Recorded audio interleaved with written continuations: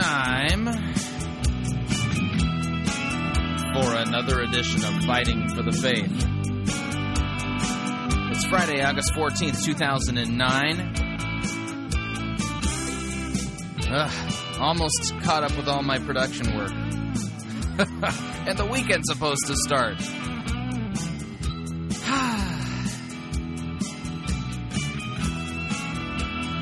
Hopefully you've had a productive work week and you are looking forward to the weekend ahead and enjoy a little bit of time off. And those of you moms out there, you need days off too. That's right. Dad can step in and help you out. Just want to let you know. Thanks for tuning in. You're listening to Fighting for the Faith. My name is Chris Roseborough, and I am your servant in Jesus Christ. I am the chief of sinners. That's right. I'm not here to give advice on 3 easy steps to make you more holy and more acceptable and to God. There's no such thing. There's nothing that you can do to make yourself acceptable to God. You are a wretched sinner, just like I am. And if it were not for Jesus Christ and his sacrifice for our sins on the cross, neither you or I stand a snowball's chance in Hades of standing before God on our own righteousness. So give it up. Don't even try. That's not how you do it anyway. Yeah, that's right. In fact, Christian sanctification flows from the fact that you are a new creation in Christ Jesus. You are ontologically different. A bad tree can't bear good fruit, and a good tree doesn't bear bad fruit. In other words, the call of the gospel is one to resurrection. Yeah, that's right. The changing of a heart of stone. It's a heart transplant. A heart of stone to a heart of flesh. It's from being a dead tree to being a live tree. From being a bad tree to being a good tree. From being a goat to being a sheep. And those types of things, you can't make the decision for that to happen. It happens to you through the work and power of God, the Holy Spirit, through the proclamation of the good news of Jesus Christ. The good news that Jesus Christ died on the cross for your sins. That's right. Sins. What is a sin? That's when you outright disobey God and do the thing that you know you shouldn't do. And you're sitting there going, well, what about it? What if I didn't know? Yeah, actually you do know because the Bible's clear. The law is written on your hearts. So therefore, you constantly sin against God. Walk through the 10 Commandments. You don't love God with all your heart. You don't love your neighbor as yourself. You lie, you cheat, you steal, you commit adultery, you covet. You just go down the list. You cannot possibly have any hope of standing before God in your own righteousness. So what does God do? He doesn't sit there and go, well, I hope they make it. My hands are tied. I don't, I'll think good thoughts for them. No. In fact, the Bible is this amazing story of a God who steps into history. That's right. The incarnate God himself, Jesus Christ, come to earth in order to do a few things. One, perfectly fulfill the righteous demands of the law. That's right. He perfectly fulfilled them. He was without sin. And he dies on the cross in your place, punished in your place, pierced for your transgressions, bruised for your iniquities. That's right. He was literally propitiating the wrath of God and atoning for your sins. And here's the clarion call of the gospel. Repent and believe this good news. Change your mind regarding your self-righteousness and instead turn to the forgiveness of sins. Now, you can't do this on your own. It's impossible. But through the preaching of the gospel, God literally gives you the gift of repentance, the gift of faith, and when you trust in Christ for the forgiveness of your sins, Christ's perfect righteousness is given to you as if you're the one who lived it. I kid you not. God doesn't see you as the wretched sinner anymore. He sees you in Christ. He sees you clothed with the perfect righteousness of Christ. Sound too good to be true? Well, this is one of those few times it isn't. That's actually how good the good news is. So now, with this completely radically changed being that you are alive. You are buried in Christ. You are raised with Christ. Your heart of stone has been replaced with a heart of flesh. You now love God. You can love God. You can serve your neighbor. In fact, that's what you do by nature. So the reason why you do good works is because how could you not do good works? That would be like saying cars don't drive. What'd you get that car for? Well, just to have it sit in the garage and, sit there and look good. Cars are made to be driven, okay? So that's the thing. The reason why you sin is you're sinful by nature. The reason why you do good works as a Christian is because you have a new nature in Christ given to you, and you can't help but do good works. So if you're doing good works because you think that somehow through them you're earning brownie points or getting stars put on your star chart, your holiness star chart, that's not how Christianity works at all. You are working off of a wage system, and those wage systems, funny enough, they have a ability to come back and bite you, because if you think that's how God operates, you do good and He owes you a wage, you don't understand the Christian gospel. You don't understand what Christ has done for you. Repent and trust in the good news. All right, we've got an interesting program lined up today. It's Friday. We're going to do the sexy sermon quiz. This is put out on a website called Stuff Christians Like. I'm going to read this to you. I find it interesting. We've got another op-ed piece from Dr. Robert Mueller called the Polyamory, the perfectly plural postmodern condition. Notice the alliteration there. Very clever, by the way. And then I'm going to continue. Johnny Mac, I shouldn't call him that. That's really kind of rude, isn't it? John MacArthur. John MacArthur has a new book out, and people we lovingly refer to him as Johnny Mac. I really don't mean him any slight whatsoever. I'm not trying to snob him or anything like that. He's got a new book out, and he's as part of this.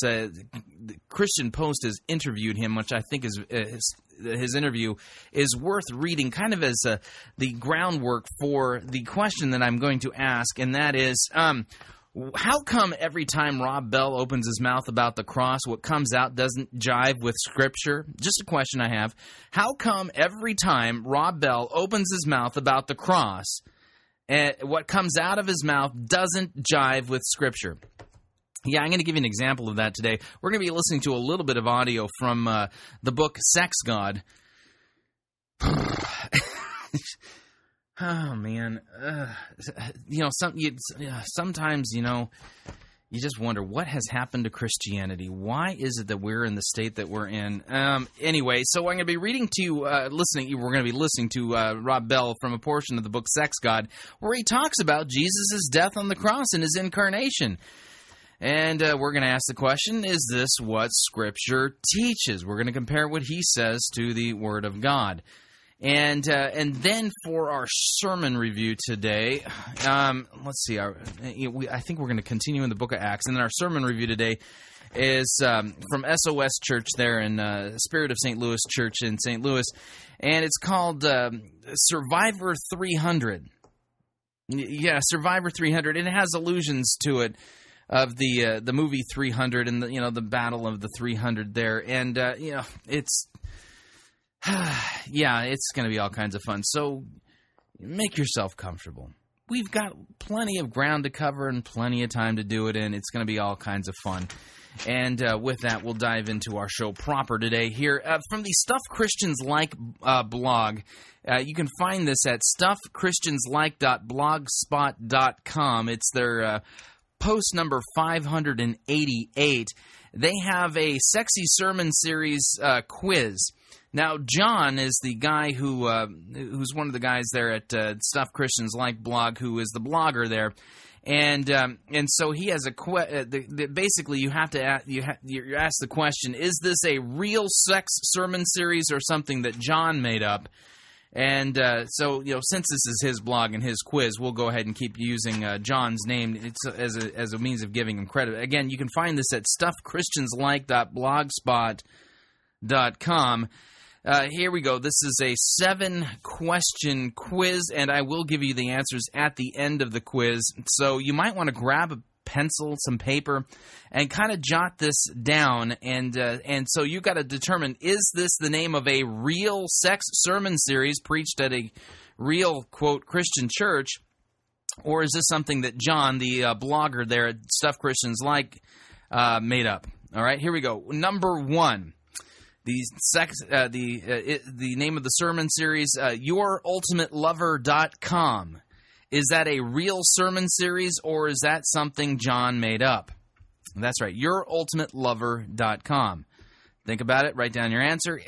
Number 2, by the way, if you want, you can cheat and look at your neighbor's quiz if you happen to be in close proximity to somebody else who's listening who wants to write these things down. Just want to let you know, you will not be docked points if I find you cheating and looking at your neighbor. We're okay with that here at Pirate Christian Radio. All right, next, the number 2, the name of it is Great Sex for You. Is that a real sermon series title or something that John, the blogger at Stuff Christians Like, made up? That's right, number 2, Great Sex for You. Okay, number 3, Bringing Sexy Back. Is that a real sermon series title or something that John made up? That's right, number 3 is Bringing Sexy Back. Number 4, Electric Sex. Is that a real sex sermon series title or something that John the blogger made up? Number 5, What's Between the Sheets.com.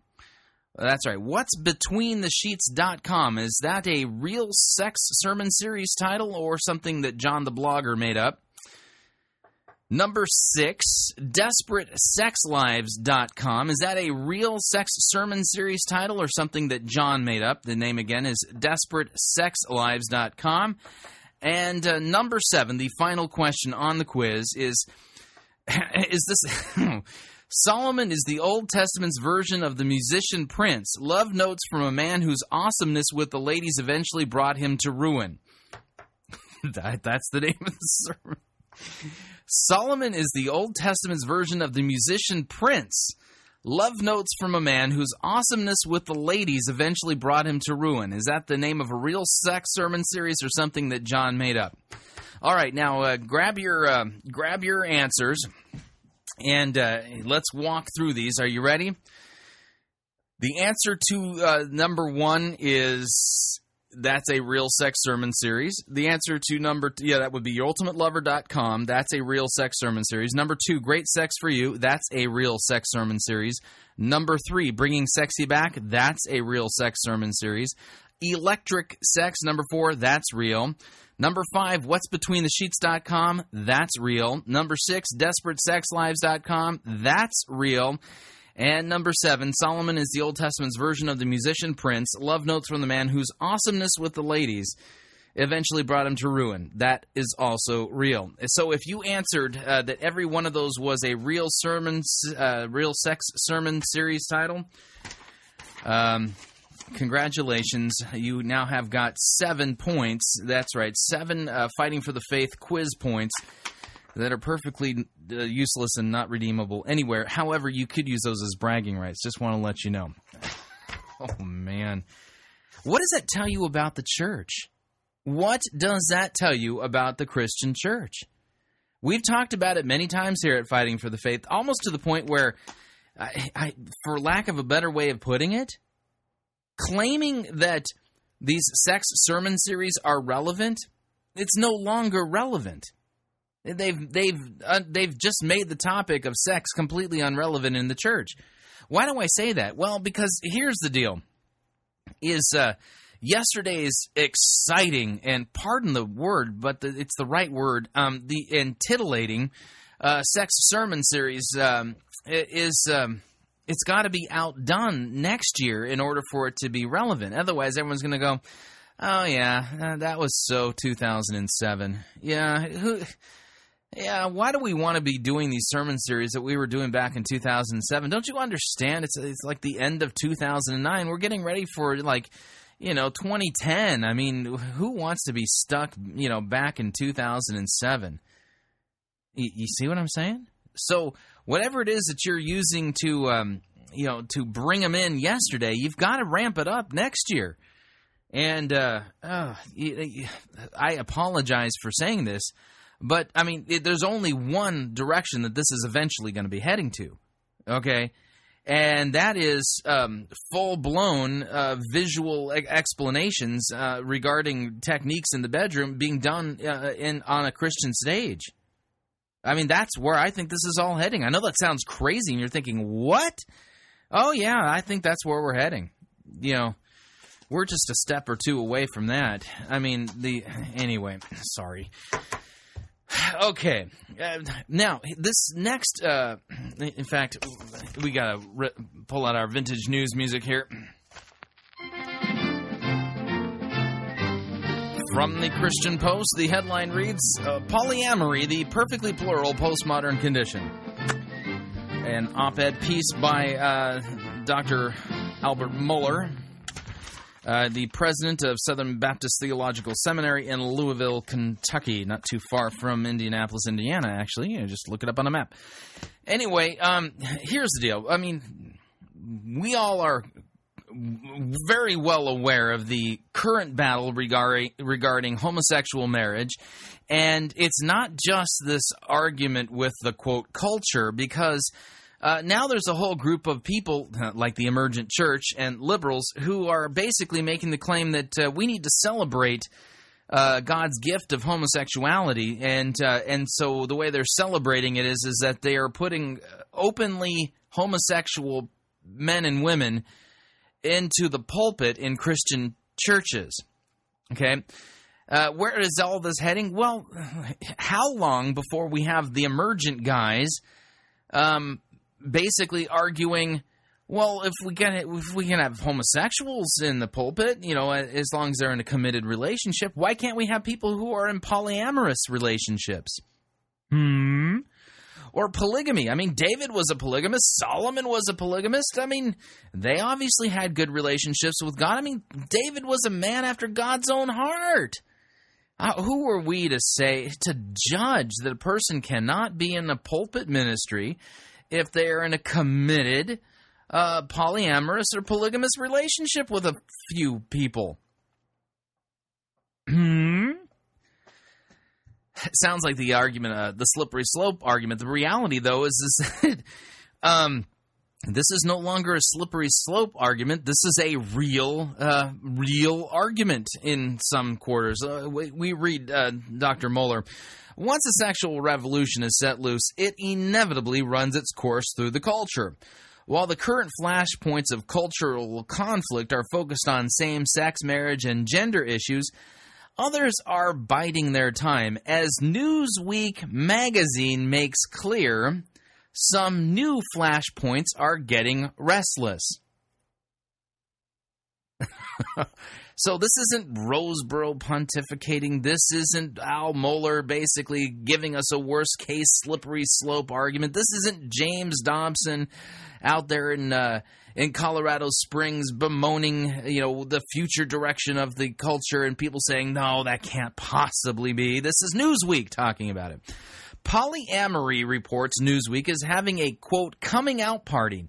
Polyamory is the current term of art applied to families or clusters comprised of multiple sex partners.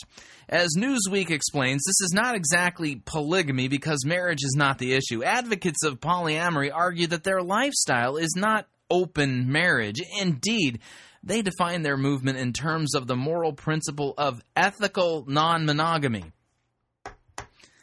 Let's just stick two words together that just don't go. Let me see if I have this straight. The term that the polyamorous people have coined is ethical non-monogamy.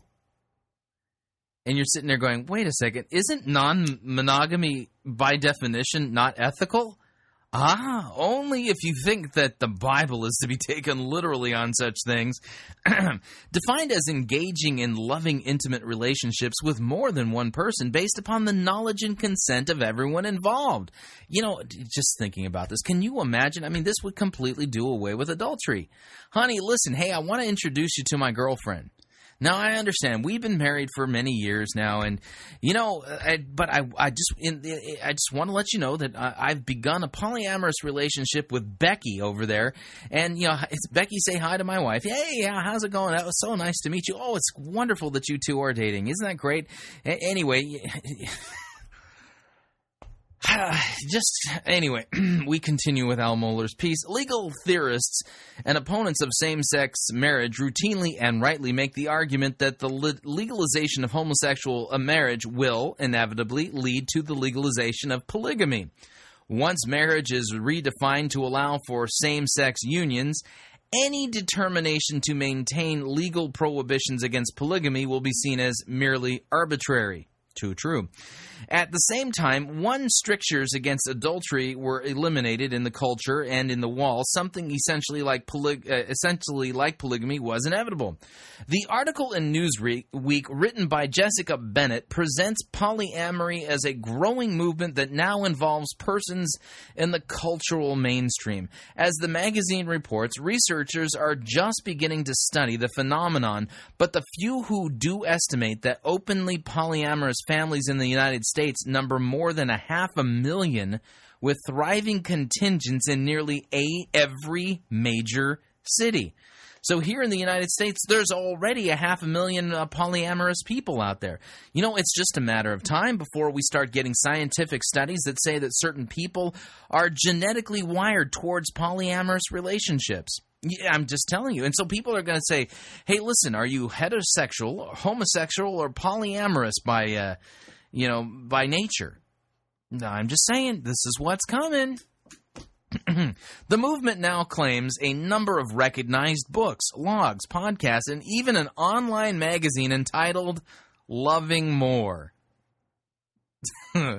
See, we're not sinners. We're just loving more. According to Newsweek, actress Tilda Swinton and Carla Bruni, the First Lady of France, have emerged as prominent spokespersons for non-monogamy. As should be expected, the Kinsey Institute for Research in Sex, Gender, and Reproduction at Indiana University now features a polyamory library. Jessica Bennett suggests that the contemporary polyamory movement has roots in utopian movements of the 19th century. The notion of multiple partner relationships is as old as the human race itself, but polyamorists trace the foundation of their movement to the utopian United Commune of upstate New York, founded in 1848 by Yale theologian. Hang on a second here. Just choking on the word theologian there. It's stuck like in the back of my throat like a chicken bone. Hang on a second. Yale theologian John Humphrey Noyes. Noyes believed in a kind of communalism he hoped would fix relations between men and women. Both genders had equal voice in community governance, and every man was considered to be married to every woman. Oh, boy. But it wasn't until the late 1960s and 1970s free love movement that polyamory truly came into vogue, when books like Open Marriage topped bestseller lists and groups like the North American Swingers Club began experimenting with the concept. The term polyamory, coined in the 1990s, popped up in both the Merriam-Webster's and Oxford English dictionaries in 2006. In one sense, the polyamorous defy easy choking on the word categorization. The movement includes couples who openly and with full knowledge of each other engage in sexual relations with others. Some are involved in group sex, and others experimented with bisexuality. The Newsweek article introduces readers to a new vocabulary. The most revealing word is polyfidelitas. Polyfidelitas? Which means that multiple partners keep sexual activity within their own self-identified cluster. In other words, they're faithful to the group. Oh boy. I'm just telling you, it's just a matter of time before we have emergent cohorts that are dedicated to this stuff. I'm telling you. Interestingly, Bennett observes that the movement has a decidedly feminist bent. If men can have multiple wives or female partners, then the logic goes women must have the same in order to achieve gender equality. Bennett quotes Alina Gabosh, director of an organization known as the Center for Sex-Positive Culture. Can you imagine that is your day job? Anyway, suggesting that polyamory sounds scary to people because it shakes up their worldview. But she insists polyamory might well be more natural than we think. Perhaps the best way to understand this new movement is to understand it as a natural consequence of subverting marriage. That's a good way to think about it. It's a completely natural consequence of subverting marriage. Exactly. You're subverting the institution that God created and how He created it. How wonderfully candid of you to say that. We have largely normalized adultery, serialized marriage, separated marriage from reproduction and childbearing, and accepted divorce as a mechanism for liberation. Once this happens, boundary after boundary falls as sexual regulation virtually disappears among those defined as consenting adults. The ultimate sign of our moral confusion becomes evident when virtually no one appears ready to condemn polyamory as immoral. The only arguments mustered against this new movement focus on matters of practicality. Polyamory is certainly not new, but this new movement is yet another reminder that virtually all the fences are now down when it comes to sex and sexual relationship. What comes next? Well, Dr. Muller, the answer to the question is pretty simple. Polyamorous clergy. I'm just telling you. Anyway, if this really takes off, it might be dangerous going to an emergent small group study. Just saying. Oh, boy. Anyway, all right, we're up on our first break. When we come back, we're going to read portions of John MacArthur's interview with the Christian Post. And good stuff here. And then we'll use that to segue into answering the question I have. How come every time Rob Bell opens his mouth about the cross, what comes out doesn't jive with Scripture? Yeah, we're going to answer that question today, so stay tuned. Lots of good stuff coming up. Now, if you'd like to email me, you can. Talkback@fightingforthefaith.com. That's talkback@fightingforthefaith.com, or you can look me up on Facebook and follow me there, or follow me on Twitter. My name there is Pirate Christian. We'll be right back.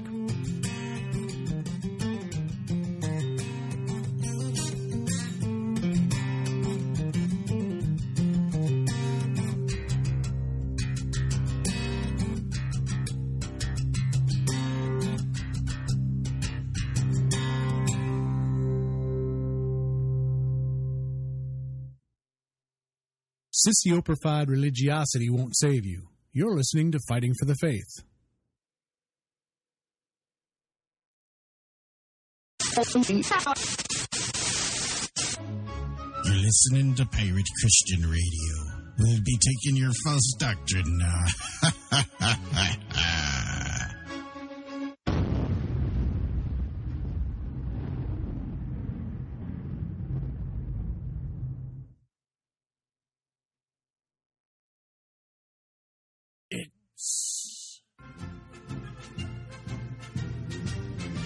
Monty Python's Flying Circus Church.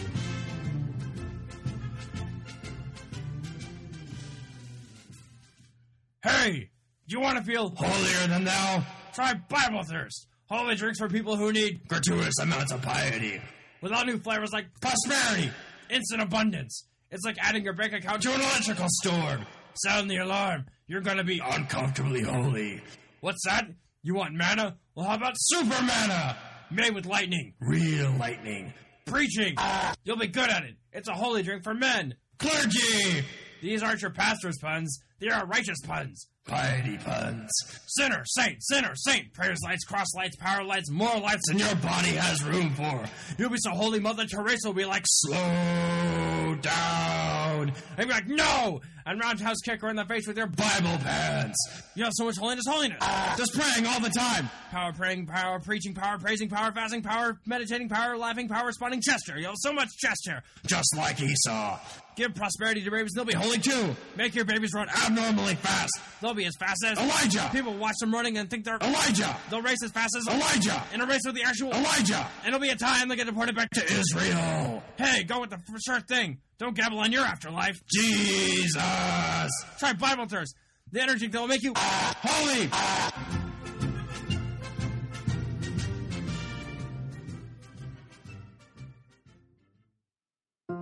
Orthodox Christianity clearly teaches God's law, which condemns our sinful nature, and clearly proclaims the gospel of Christ's death and resurrection on our behalf to pay for our sinfulness. These truths of Holy Scripture are timeless and objective. However, a creeping fog known as the emergent church threatens to unravel these clear teachings by redefining the vocabulary and core beliefs of the Christian faith in terms of subjective personal feelings and experiences. That is why Pirate Christian Radio is proud to offer The Emergent Church, Undefining Christianity, a book by Bob DeWay that is widely regarded as the best book available on the emergent heresy. The book is $12.95 plus $4 shipping and handling, and all proceeds directly support the Christ-centered ministry of Pirate Christian Radio. Log on today to piratechristianradio.com and order your copy of The Emergent Church, Undefining Christianity.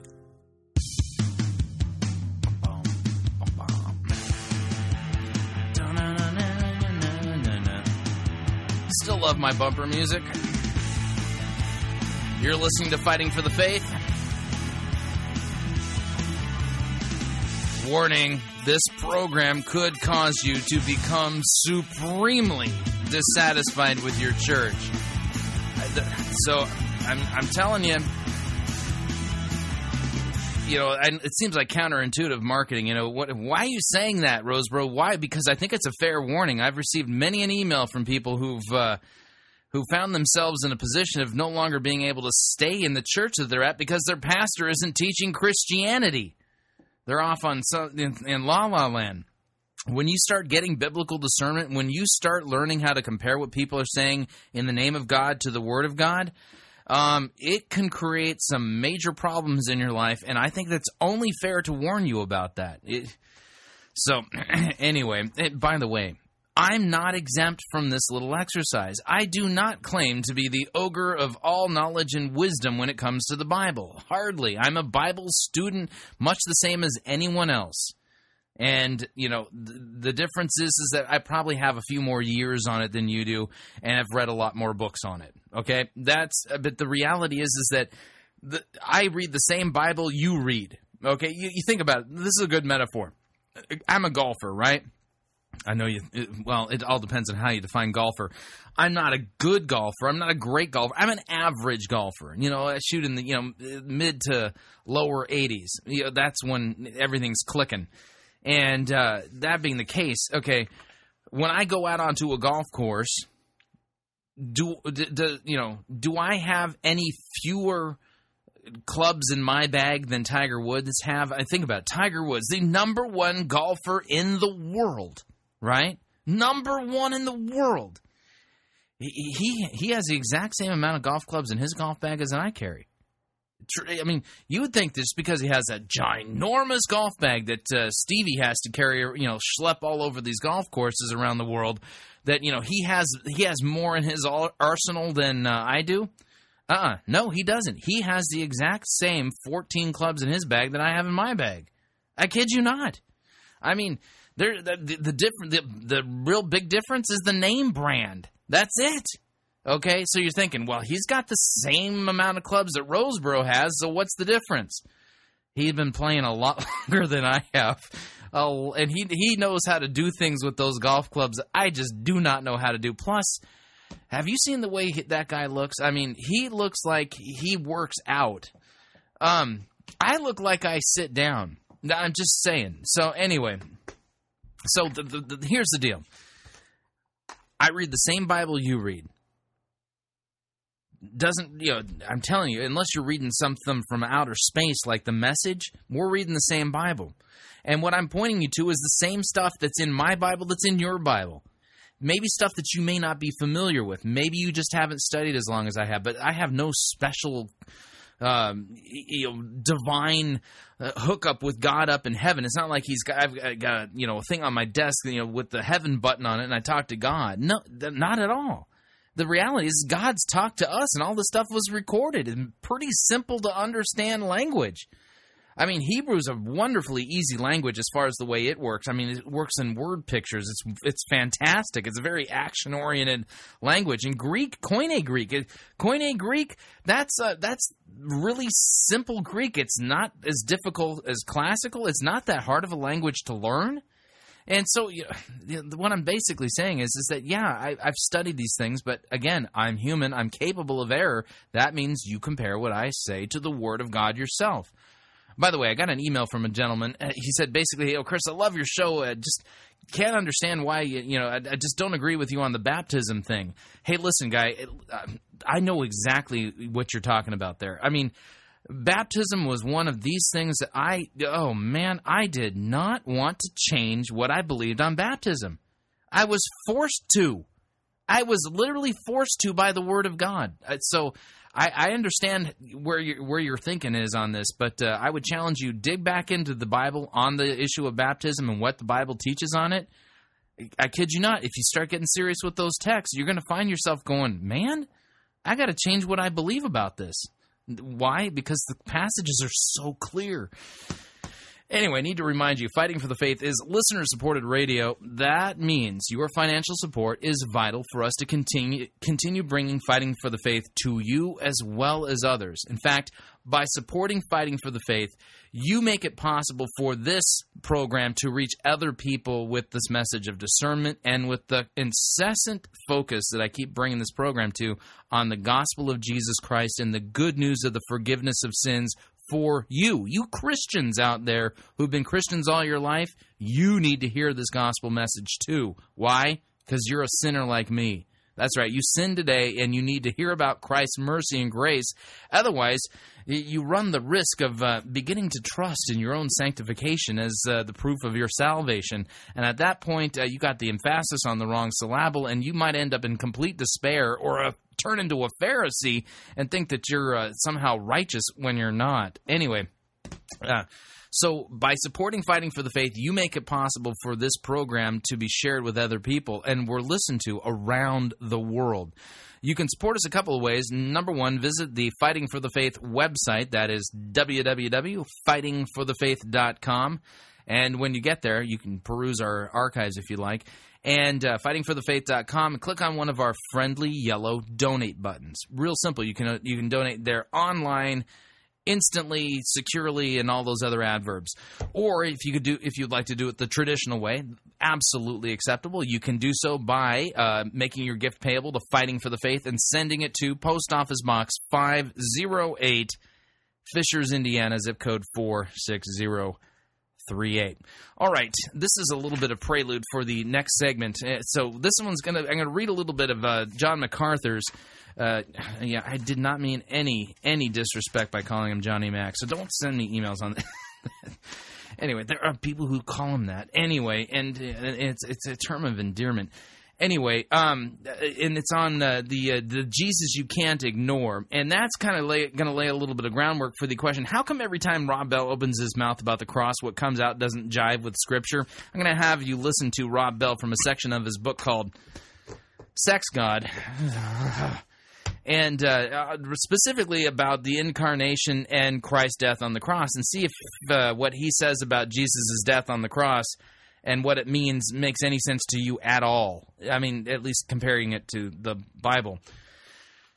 John MacArthur, he has an upcoming book called The Jesus You Can't Ignore, and he recently was interviewed by Lillian Kwan of the Christian Post, and one of the questions she had for him is, what kind of Jesus did you grow up on? Was your first impression of Jesus this bold, aggressive Jesus? Interesting question. MacArthur answered, well, I was raised in a pastor's family, and my dad was a preacher of Scripture, so I grew up on the scriptural Jesus. Great answer. Obviously, like so many kids, when you're a child, the features of Jesus that are more attractive to children are emphasized. But it didn't take long for me to hear my father preach about the Jesus who cleansed the temple, the Jesus who pronounced judgment on false religion, the Jesus who denounced the religious leaders of Israel. So I think I grew up with a pretty balanced view of Jesus, but it's right to assume that when you're a young child in Sunday school, you get the Jesus who tends to be the one who loves and cares for the children and heals the sick and feeds the hungry. I would even throw into that one the Jesus who has the fuzzy, warm little lamb on his back. Next question. You've probably come across books reporting that people like Jesus but not the church. What kind of Jesus do you think they like? Would people like this Jesus that you emphasize in your book? Now, listen to that question again. Would people like this Jesus that you emphasize in your book? He's just made it clear that the Jesus he believes in is the one in Scripture. And his description of the Jesus of Scripture that he's describing includes all those thorny and vexing things about Jesus that may be de-emphasized by people who are more politically correct. So listen to his answer. Probably not, but most of these people are content to invent Jesus, to construct Jesus in a way that suits their comfort zone. It's as if you said, which Winston Churchill do you believe in? Well, there's only one Winston Churchill. He was who he was. That's the one there is. You don't get to create your own. The same is true for Jesus. He's a historical figure. He is who he is. But I think rather than go to the Bible and get the full picture of who Jesus is, people are very content with a sort of benign, self-satisfying view of Jesus. Next question. You mentioned in your book that the evangelicals are pretty much approaching postmodernism the wrong way. They're being a lot less aggressive, less preachy, and more focused on engaging in conversations. Why do you think so many evangelicals have become such softies, if you will? MacArthur answers, I think there are a number of reasons. First of all, we live in a postmodern climate, and my ideas have consequences, and they penetrate culture. So you got this sort of postmodern idea that you got your truth and I got my truth, and that has found its way into the church, in the emerging church. And along with that, the emergent movement features the idea that the Bible's not clear. It's an old document. They came up with that in order to separate themselves from the responsibility to obey what I think is clear in Scripture. So you have the postmodern, and then you have the market-conscious church, the church that thinks the gospel is a product. Jesus is a product we have to sell. And in order to sell him effectively, we have to overcome consumer resistance. And the way to overcome consumer resistance is to simply figure out a message that the consumer won't resist. So you invent the Jesus that people will like, and you invent the gospel that people will like. And when you have another component, and that is an age in which tolerance seems to dominate, and you know the sort of Rodney King theology, can't we all just get along? You have to be tolerant of this, of that. Intolerance is basically the only virtue left in much of our culture. All of these things mingle together with one other very important thing, confronting people like Jesus did, confronting people in false religion, confronting people in error, confronting people's sins, warning them about hell, calling them to repentance, calling them to escape false religion is a very difficult thing to do. And there's a natural tendency on the part of people to be reluctant to do that because it has negative consequences. And if you feed the poor, nobody's going to make you a martyr. And if you proclaim the social gospel, you'll be a hero on every front. Preach the truth. Call false religion a lie. Tell sinners they need to repent of their sin and escape hell by putting their faith in Jesus Christ. There's no other way, and you're going to generate hostility. People get martyred all the time, even today in Afghanistan and Sudan and Iran and Iraq and a lot of other places for proclaiming the gospel of Jesus Christ. I think it's tough to do that. So I think all these things kind of blend together to sort of suck the life and boldness out of the church. We're just content to be nice people. Hey, maybe God's going to let them into heaven if they do the best that they can. I guess you can call it legalism light. It's not the heavy legalism of the Pharisees, but it's legalism light. If you're a good person, you'll kind of make your way in. It all comes back to the fact that we're letting the culture determine the message for us. We're letting expectation, fear of man, rather than Scripture determine our message, and rather than following Jesus in the way he presented the message, on the one hand, compassionate with those who are willing to repent, tender towards those in need, and on the other hand, very antagonistic, literally infuriating the purveyors of false religion until they killed him. Absolutely. I think MacArthur's got some great points here, worth passing along. That's why I read that. All right. Now the question before us, the question that I hope to answer here is the question of, and I wrote this down. Let me get my program notes here. How come every time Rob Bell opens his mouth about the cross, what comes out doesn't jive with Scripture? Yeah, I consider that to be let's just say, a very valid question to be asking in light of what we just heard John MacArthur say in his interview with the Christian Post. So here's Rob Bell from his book, I hate this name, Sex God, And this is from chapter 6, and the question before us is, well, he's going to talk about, the incarnation and Jesus' death on the cross.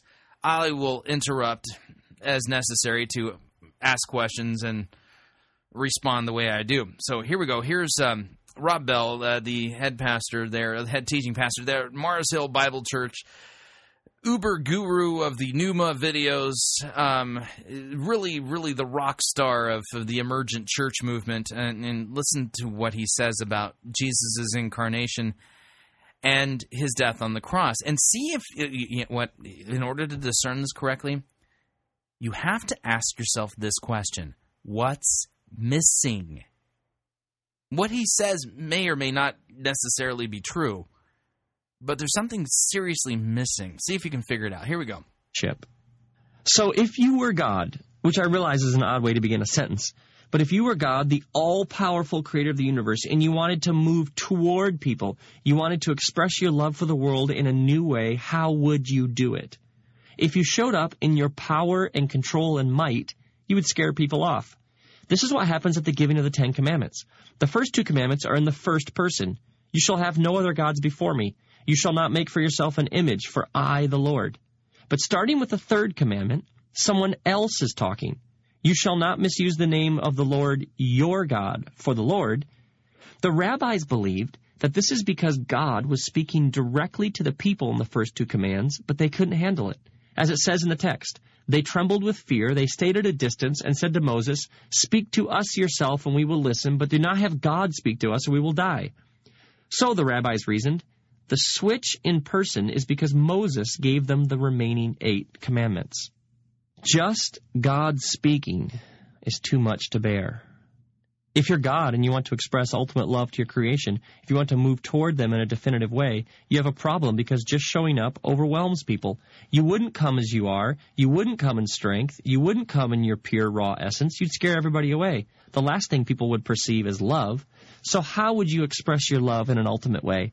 How do you connect with people in a manner that wouldn't scare them off but would compel them to want to come closer, to draw near? Okay, so the reason why Jesus Christ comes to earth, why God is incarnate in Jesus Christ, that sentence is wrong. The reason why God has incarnated, and we see God in human flesh, and his name is Jesus Christ, he shows up this way because he loves us and he doesn't want to scare us off. So this is his way of making it so that we'd be interested in him and come near him. Oh, boy.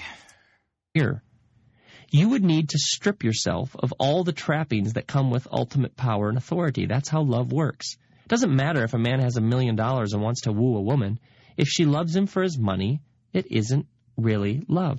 If you were an almighty being who made the universe and everything in it, you would need to meet people on their level, in their world, on their soil, like them. This is the story of the Bible. This is the story of Jesus. Consider the story just for the sheer poetry of it. Jesus is born to teenage peasants under questionable circumstances. His mother gets pregnant before marriage. He's born amid the dung and straw of a stable. He's placed in a feeding trough. His brothers and sisters think he's out of his mind. And after his first sermon in his hometown, the people he grew up with form a mob and try to kill him. And who does Jesus identify with? The outcasts, the people of the land who aren't good enough, clean enough, wealthy enough, and pure enough to be part of the establishment. He's invited to... Okay, listen carefully. This is where there's this little thing going on here.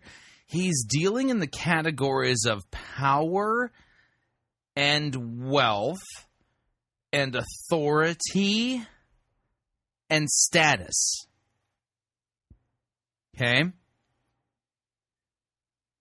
That's the categories he's dealing with. Notice, okay, I'm going to basically tell you right up front, these are not your normal theological categories. These are, however, categories of liberation theology, a theology that is heavily influenced by Marxism. Okay? And Marx owes Hegel a lot there for his thinking. But listen carefully and see if you can, again, ask the question, what's missing from this? Because that's even more important than what you're going to hear. But we continue. Listen carefully. Invited to dine with the elite and the rich, which he does numerous times, but he also eats with the lowest of the low, and he enjoys it. He enjoys them. He touches people with infectious skin diseases. He lets questionable women touch him. He lays his hands on dead bodies. He engages in conversation with promiscuous women alone in the middle of the day. His entire life is about the stripping away of power and control. Jesus... Whoa. Did you hear that? Jesus' entire life is about stripping away power and control? Really? That's an odd interpretation, one that's not found in the epistles. You don't have any of the apostles writing in their letters about Jesus stripping away power and control. That is a foreign interpretation that is not indigenous to Scripture. I'm pointing it out to you because it doesn't belong. Jesus' life was not about stripping away power and control. Notice that the categories missing are sin and atonement, sin and God's wrath, sin and propitiation, sin and God's mercy and grace, sin and repentance and the forgiveness of sins. That's completely gone. It's not in here. It wasn't in his other gospel presentation either, but listen carefully. Here we continue. Jesus always chooses the path of love, not power. Inclusion, not exclusion. Connection and solidarity rather than rank and hierarchy. Touch rather than distance. Compassion rather than control. He comes on a donkey, not a horse. Weeping and broken, not proud and triumphant. This path Jesus has chosen, which he continues to choose day after day, takes on some ominous undertones. He finds himself at odds with those in power. He finds himself at odds with those in power. He finds himself at odds with people who are trying to justify themselves and are self-righteous, and they happen to be in power. But is it really about power per se? Partway through the Gospels, the accounts of his life, he starts dropping hints that the path he's on is going somewhere that involves suffering and even death. His hints, which start turning into predictions, are about a conflict that he sees as inevitable, a conflict between love and controlling power. So it's a conflict that Jesus have between love and, quote, controlling power. The reason I'm asking the question again is because this is a completely foreign interpretation. He's overlaying a very modern Hegelian Marxist liberation theology set of categories on the Scriptures.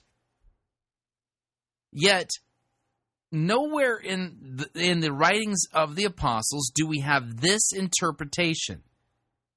Again, he's dealing in power and wealth and authority, and we continue. Controlling power. As we read the Gospels, we find Jesus' message putting him more and more in conflict with the religious and political leaders of his day. He's threatening their power.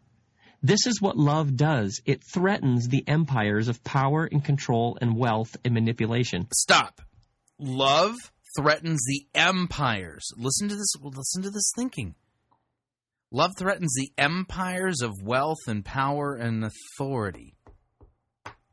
So Jesus comes to bust empires? Is that what he's about? That's why he came? He's eventually arrested and put on a sort of trial at which he's asked to perform miracles. He refuses, knowing that a display of his miraculous abilities would not be true to the path he's on. He's eventually beaten and flogged, and when he doesn't fight back, he's mocked. He doesn't say anything in return. He's hung on a cross and says, "I am thirsty, naked, bleeding, vulnerable." Okay, now listen carefully. Now here comes a allegorical interpretation of Jesus' thirst and nakedness and bleeding. Here we go. Listen to the allegory here. Here we go. Vulnerable, thirsty. He even quotes a well-known prayer of the day, which includes the haunting line, my God, why have you forsaken me?" It was explained this way in a popular first-century hymn recorded in the book of Philippians. Jesus, who, being in very nature God, did not consider equality with God. We're not quite to the allegory yet. Hold on another moment. With God something to be used to his own advantage. Rather, he made himself nothing. This is not weakness as we think of weakness. Jesus knows exactly what he's doing. There is a weakness that is truly weakness, that has nothing else to it. No depth, no intention, no greater purpose. But Jesus is intentional in what he's doing. His vulnerability is for a purpose. There is a weakness. So Jesus is being vulnerable for a purpose. What's the purpose? Is it to propitiate God's wrath and atone for our sins? A weakness that is actually strength. And there is a strength that is actually weakness. Take, for example, a parent who yells at their children and holds them accountable for all sorts of random tasks they were supposed to have known to do, and who allows their mood to dictate the mood of the whole house. This kind of parent dominates their family with manipulative behavior and petty punishments that create chaos and insecurity for those around them. This kind of parent is using their strength, but they are actually weak. They do this because, in truth, they're broken, confused, and insecure. They have no idea what they're doing as a parent or as a person. The same is true for managers and bosses and teachers and anyone who uses their position of authority to coerce and bully others. They can get people to do what they want, but it's only because of the position they hold. Their authority is rooted in nothing larger or stronger or higher than their rank. And that can be taken away tomorrow. They may appear strong, but they are actually weak. Contrast this with people who appear weak, but are actually quite strong. It's when someone says something mean or cutting about us, and everything within us wants to one-up them with an even nastier comment in return, thus winning the exchange, but we hold our tongue. We lose the round. But what we did took tremendous strength. And it would take even more strength to forgive them and then maybe even love them. It would all appear quite weak to the observer unless they understood that what they were witnessing was actually strength in action. It takes quite a spine to turn the other cheek. It takes phenomenal fortitude to love your enemy. It takes firm resolve to pray for those who persecute you. This isn't just true on an individual relational level, it's true for families and people groups and even nations. Consider Gandhi, who is famous for his commitment to nonviolence. Think about what he accomplished. A short, bald man from India, wearing a white robe and spectacles, stood up to the British Empire and won without a gun. Notice he's comparing Jesus to Gandhi. Listen carefully. We're going to get to that allegory here in a second. This appeared at the time to be incredibly weak, but history teaches us, in this and many other cases, that there is a better way.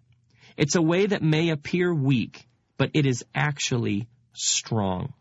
Take, for example, the Roman soldiers who flogged, mocked, beat, and then nailed Jesus to the execution stake. Soldiers in the army, earning a decent wage, spending another day at work in the far reaches of the empire.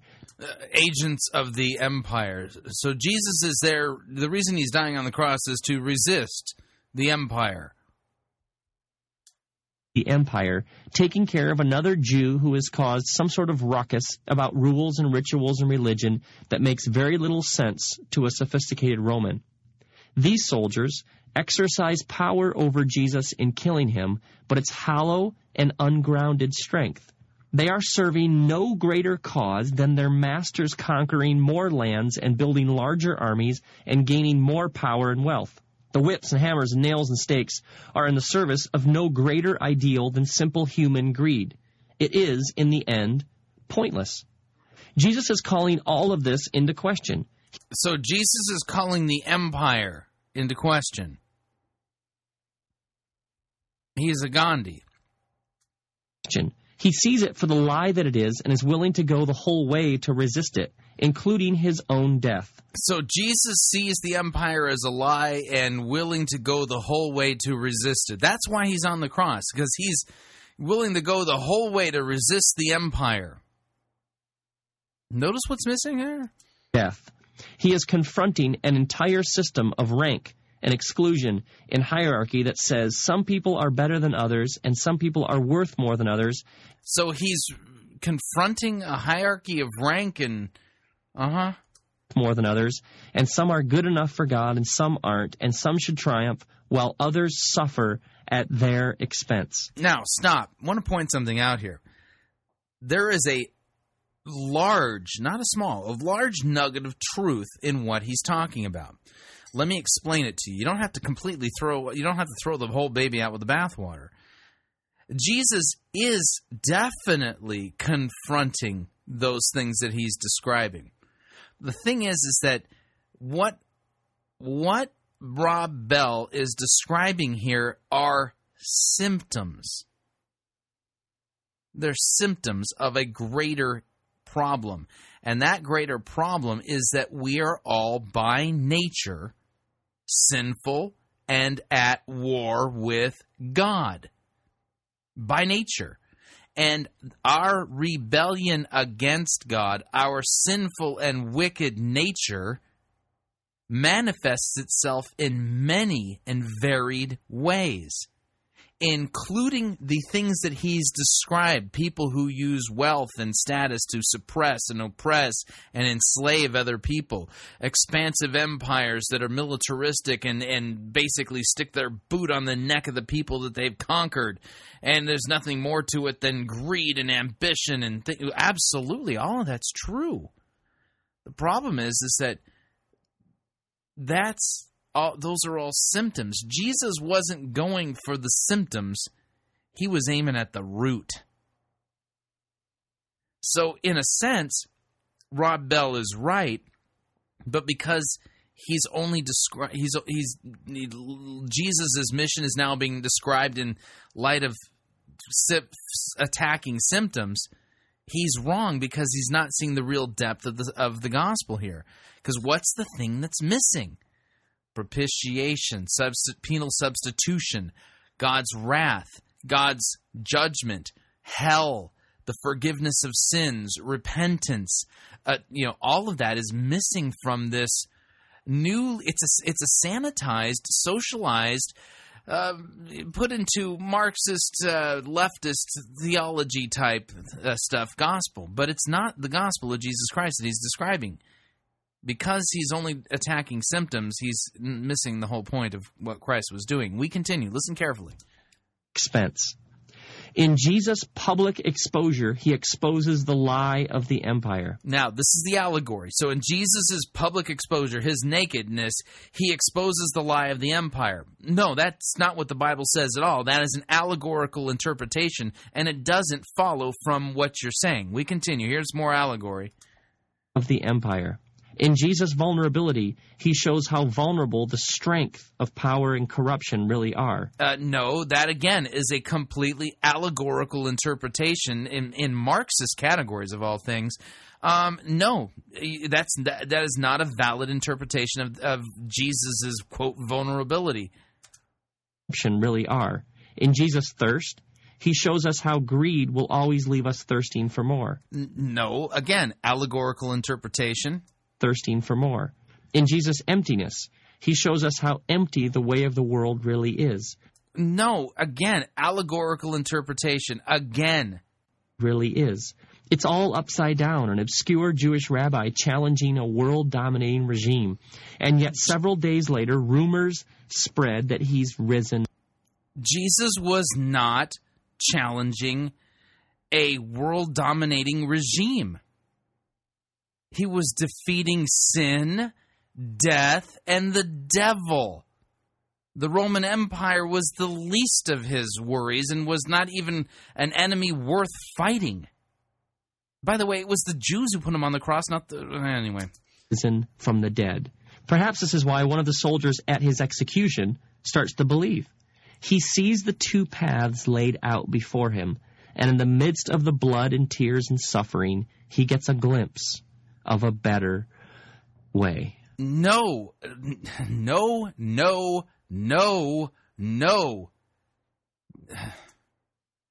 Way. If there is a God who loves us and has acted in history to express that love, what would it look like? So there's a God who loves us and has acted in history as a means of expressing that love for us. Again, notice, he's talking about the very center of the gospel itself, Christ crucified. And what's missing? Look like. That is what I mean by the sheer poetry of the Jesus story. Jesus is God coming to us in love, sheer, unadulterated, unfiltered love, stripped of everything that could get in the way, naked and vulnerable, hanging on a cross, asking the question, what will you do with me? No, when Jesus was naked, bleeding, and dying on the cross, he wasn't asking questions. He said, it is finished. He wasn't saying, here I am. What are you going to do with me? I'm vulnerable and naked and bleeding and thirsty. See, I've resisted the empire and shown you a better way. No. He said, it is finished. Jesus wasn't, he was up to something, and that was dying for the sins of the world. Unbelievable. This is why for thousands of years Christians have found the cross to be so central to life. It speaks to us of God's suffering, God's pain, God's broken heart. Listen carefully. It's God making the first move and then waiting for our response. So the cross is God making the first move and then waiting for us to respond. See, I showed you how to resist the empire and power and wealth and status and authority, and what are you going to do with me, naked and vulnerable and bleeding? If you've ever given yourself to someone and had your heart broken, you know how God feels. Oh, you've got to be kidding me. If you've ever given yourself to someone and found yourself waiting for their response, exposed and vulnerable, left hanging in the balance, you know how God feels. If you've ever given yourself to someone and they responded, they reciprocated with love of their own, you know how God feels. The cross is God's way of saying, I know what it's like. So there you go. What's the cross? Well, the cross is God's way of saying, hey, I know what that feels like, man. Phew. I can relate. Huh. What it's like. The execution stake is the creator of the universe saying, I know how you feel. Really, so the execution stake is the God of the universe saying, hey, I know how you feel, man. Been there. Yeah, I completely... Our tendency in the midst of suffering is to turn on God, to get angry and bitter and shake our fist at the sky and say, God, you don't know what it's like. You don't understand. You have no idea what I'm going through. You don't have a clue how much this hurts. The cross is God's way of taking away all our accusations, excuses, and arguments. The cross is God... Notice, the cross doesn't take away our sin. It takes away our excuses and arguments. And listen... The cross is God taking on flesh and blood and saying, me too. There you have it. Yet another example of a completely gospelless gospel presentation from Rob Bell. That's Jesus hanging dead and naked on the cross as God taking, man, I can completely know how you feel, man.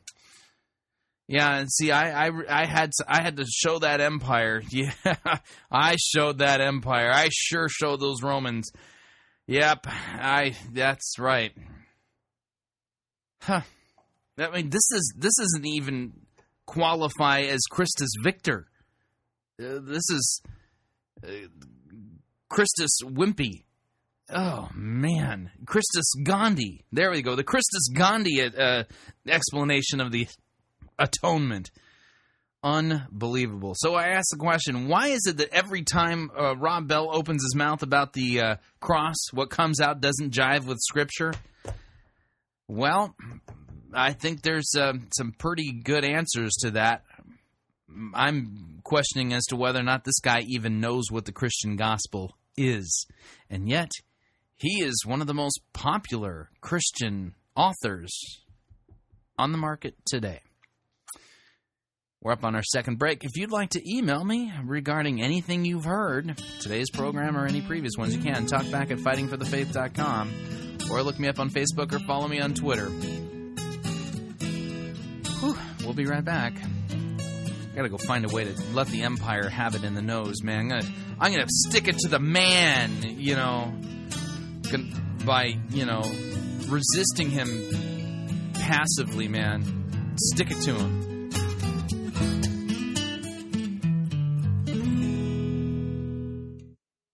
We don't need to rethink Christianity. We need to rediscover it. You're listening to Fighting for the Faith. Avast there. It be too late to alter course, mateys. And there be plundering pirates lurking in every cove, waiting to board. Sit closer together and keep your ruddy hands inboard. That be the best way to repel boarders. And mark well me words, mateys. Dead men tell no tales. Orthodox Christianity clearly teaches God's law, which condemns our sinful nature, and clearly proclaims the gospel of Christ's death and resurrection on our behalf to pay for our sinfulness. These truths of Holy Scripture are timeless and objective. However, a creeping fog known as the emergent church threatens to unravel these clear teachings by redefining the vocabulary and core beliefs of the Christian faith in terms of subjective personal feelings and experiences. That is why Pirate Christian Radio is proud to offer The Emergent Church, Undefining Christianity, a book by Bob DeWay that is widely regarded as the best book available on the emergent heresy. The book is $12.95 plus $4 shipping and handling, and all proceeds directly support the Christ-centered ministry of Pirate Christian Radio. Log on today to piratechristianradio.com and order your copy of The Emergent Church, Undefining Christianity.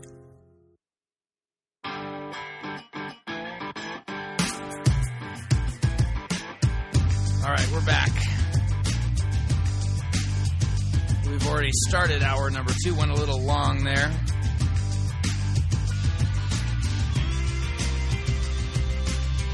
Now, we've been working our way through the book of Acts,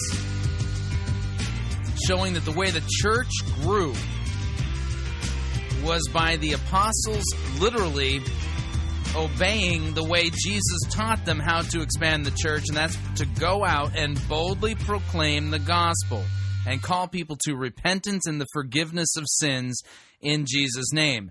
And what we find is that nowhere in the Scriptures do we find the apostles toning down the message, trying to make it culturally relevant or any of that nonsense. Instead, they boldly proclaim themselves as eyewitnesses to the death and resurrection of Jesus Christ, who is God in human flesh, the promised Messiah of Israel, and they declare to people forgiveness of sins and call them to repentance. Yeah, it's true.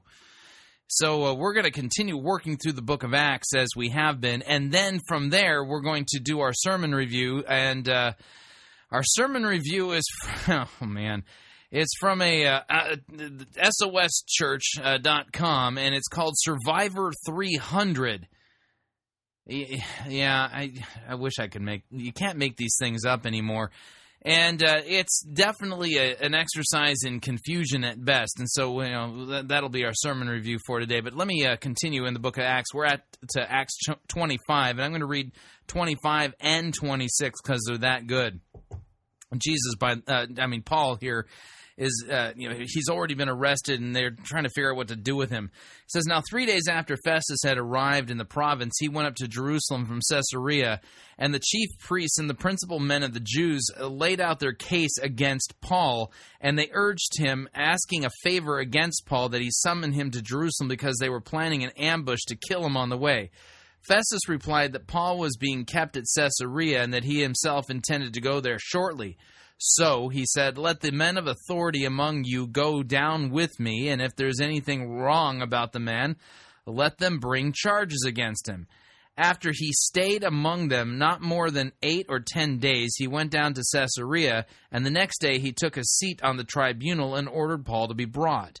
When he had arrived, the Jews who had come down from Jerusalem stood around him, bringing many and serious charges against him that they could not prove. Paul argued in his defense, "Neither against the law of the Jews, nor against the temple, nor against Caesar have I committed any offense." But Festus, wishing to do the Jews a favor, said to Paul, "Do you wish to go up to Jerusalem and there be tried on these charges before me?" But Paul said, "I am standing before Caesar's tribunal where I ought to be tried. To the Jews I have done no wrong, and as you yourself know very well. If then I am a wrongdoer and have committed anything for which I deserve to die, I do not seek to escape death. But if there's nothing to their charges against me, no one can give me up to them. I appeal to Caesar." Then Festus, when he had conferred with his council, answered, "Well, to Caesar you have appealed, to Caesar you shall go." Now when some days had passed, Agrippa the king and Bernice arrived at Caesarea and greeted Festus. And as they stayed there many days, Festus laid Paul's case before the king, saying, "There's a man left prisoner by Felix, and when I was at Jerusalem, the chief priests and the elders of the Jews laid out their case against him, asking for a sentence of condemnation against him. I answered them that it was not the custom of the Romans to give up anyone before the accused met the accuser face to face and had opportunity to make his defense concerning the charge laid against him. So when they came together here, I made no delay, but on the next day took my seat on the tribunal and ordered the man to be brought. When the accusers stood up, they brought no charge in his case of such evils as I supposed. Rather, they had certain points of dispute with him about their own religion and about a certain Jesus who was dead, but whom Paul said he was alive. Being at a loss as how to investigate these questions, I asked whether he wanted to go to Jerusalem and be tried there regarding them. But when Paul had appealed to be kept in custody for the decision of the emperor, I ordered him to be held until I could send him to Caesar. Then Agrippa said to Festus, I would like to hear the man myself. Tomorrow, he said, you will hear him. So on the next day, Agrippa and Bernice came with great pomp, and they entered the audience hall with the military tribunes and the prominent men of the city. Then at the command of Festus, Paul was brought in, and Festus said, King Agrippa and all who are present with us, you see this man about whom the whole Jewish people petitioned me, both in Jerusalem and here, shouting that he ought not to live any longer. That's what happens sometimes when you actually preach the real gospel. But I found that he had done nothing deserving death, and as he himself appealed to the emperor, I decided to go ahead and send him. But I have nothing definite to write to my lord about him. Therefore, I have brought him before you all, and especially before you, King Agrippa, so that after we have examined him, I may have something to write. For it seems to me unreasonable in sending a prisoner not to indicate the charges against him. They still can't figure out what to do with him. So Agrippa said to Paul, you have permission to speak for yourself. Now, watch this. Paul, he's given an opportunity to speak to King Agrippa, and you know what he's going to do? He's going to go for it. He's going to preach the gospel. This is amazing stuff. So then Paul stretched out his hand, and he made his defense. He said, I consider myself fortunate that is before you, King Agrippa. I am going to make my defense today against all the accusations of the Jews, especially because you are familiar with all the customs and controversies of the Jews. Therefore, I beg you to listen to me patiently. My manner of life from my youth, spent from the beginning among my own nation and in Jerusalem, is known by all the Jews. They have known for a long time, if they are willing to testify, that according to the strictest party of our religion, I have lived as a Pharisee. And now I stand here on trial because of my hope in the promise made by God to our fathers, to which our 12 tribes hope to attain, as they earnestly worship day and night. For this hope I am accused by Jews, O king. Why is it thought incredible by any of you that God raises the dead? I myself was convinced that I ought to do many things in opposing the name of Jesus of Nazareth. And I did so in Jerusalem. I not only locked up many of the saints in prison after receiving authority from the chief priests, but when they were put to death, I cast my vote against them. And I punished them often in all the synagogues and tried to make them blaspheme. In the raging fury against them, I persecuted them even to foreign cities. In this connection, I journeyed to Damascus with the authority and commission of the chief priests. At midday, O king, I saw on the way a light from heaven, brighter than the sun, that shone around me and those who journeyed with me. And when we had all fallen to the ground, I heard the voice saying to me in the Hebrew language, Saul, Saul, why are you persecuting? It is hard for you to kick against the goads. And I said, Who are you, Lord? And the Lord said, I am Jesus whom you are persecuting. But rise and stand up to your feet, for I have appeared to you for this purpose, to appoint you as a servant and witness to the things in which you have seen me, and to those in which I will appear to you, delivering you from your people and from the Gentiles to whom I am sending you, to open their eyes so that they may turn from darkness to light and from the power of Satan to God. Nothing about empire in here, notice that? That they might receive the forgiveness of sins and a place among those who are sanctified by faith in me. By the way, those are red letters. Just want to point that out to the liberals. Therefore, O King Agrippa, I was not disobedient to the heavenly vision, but declared first to those in Damascus, then in Jerusalem, and throughout all the region of Judea, and also to the Gentiles, that they should repent and turn to God, performing deeds in keeping with their repentance. For this reason, the Jews seized me in the temple and tried to kill me. To this day, I have had the help that comes from God. And so I stand here testifying both to small and great, saying nothing but what the prophets and Moses said would come to pass, that the Christ must suffer, and that by being the first to rise from the dead, he would proclaim light both to our people and to the Gentiles. What is Paul doing? He's preaching the gospel. He's going for it, man. And as he was saying these things in his defense, Festus said in a loud voice, Paul, you are out of your mind. Your great learning is driving you out of your mind. But Paul said, I am not out of my mind, most excellent Festus, but I am speaking true and rational words. For the king knows about these things. To him I speak boldly. For I am persuaded that none of these things has escaped his notice, for this has not been done in a corner. King Agrippa, do you believe the prophets? I know that you believe them. And Agrippa said to Paul, in such a short time, would you persuade me to become a Christian? And Paul said, whether short or long, I would to God that not only you, but also all who hear me this day might become such as I am, except for these chains. Then the king rose, and the governor and Bernice and those who were sitting with them. And when they had withdrawn, they said to one another, this man is doing nothing to deserve death or imprisonment. And Agrippa said to Festus, this man could have been set free if he had not appealed to Caesar. Great stuff. Great stuff. How does the church grow? Through the bold proclamation of Jesus as the Christ, Jesus as the crucified and risen Savior, Jesus as the one who is offering forgiveness of sins, calling men to repentance and trust and faith in Jesus Christ for the forgiveness of their sins. What we heard from Paul was completely different than what we heard from Rob Bell. And there's a difference. A big difference, and there's a reason for that difference, and that reason needs to be answered. All right, we are up onto that time of our program where we do our sermon reviews. That means it's time for the sermon review music. Maestro, cue it up, please.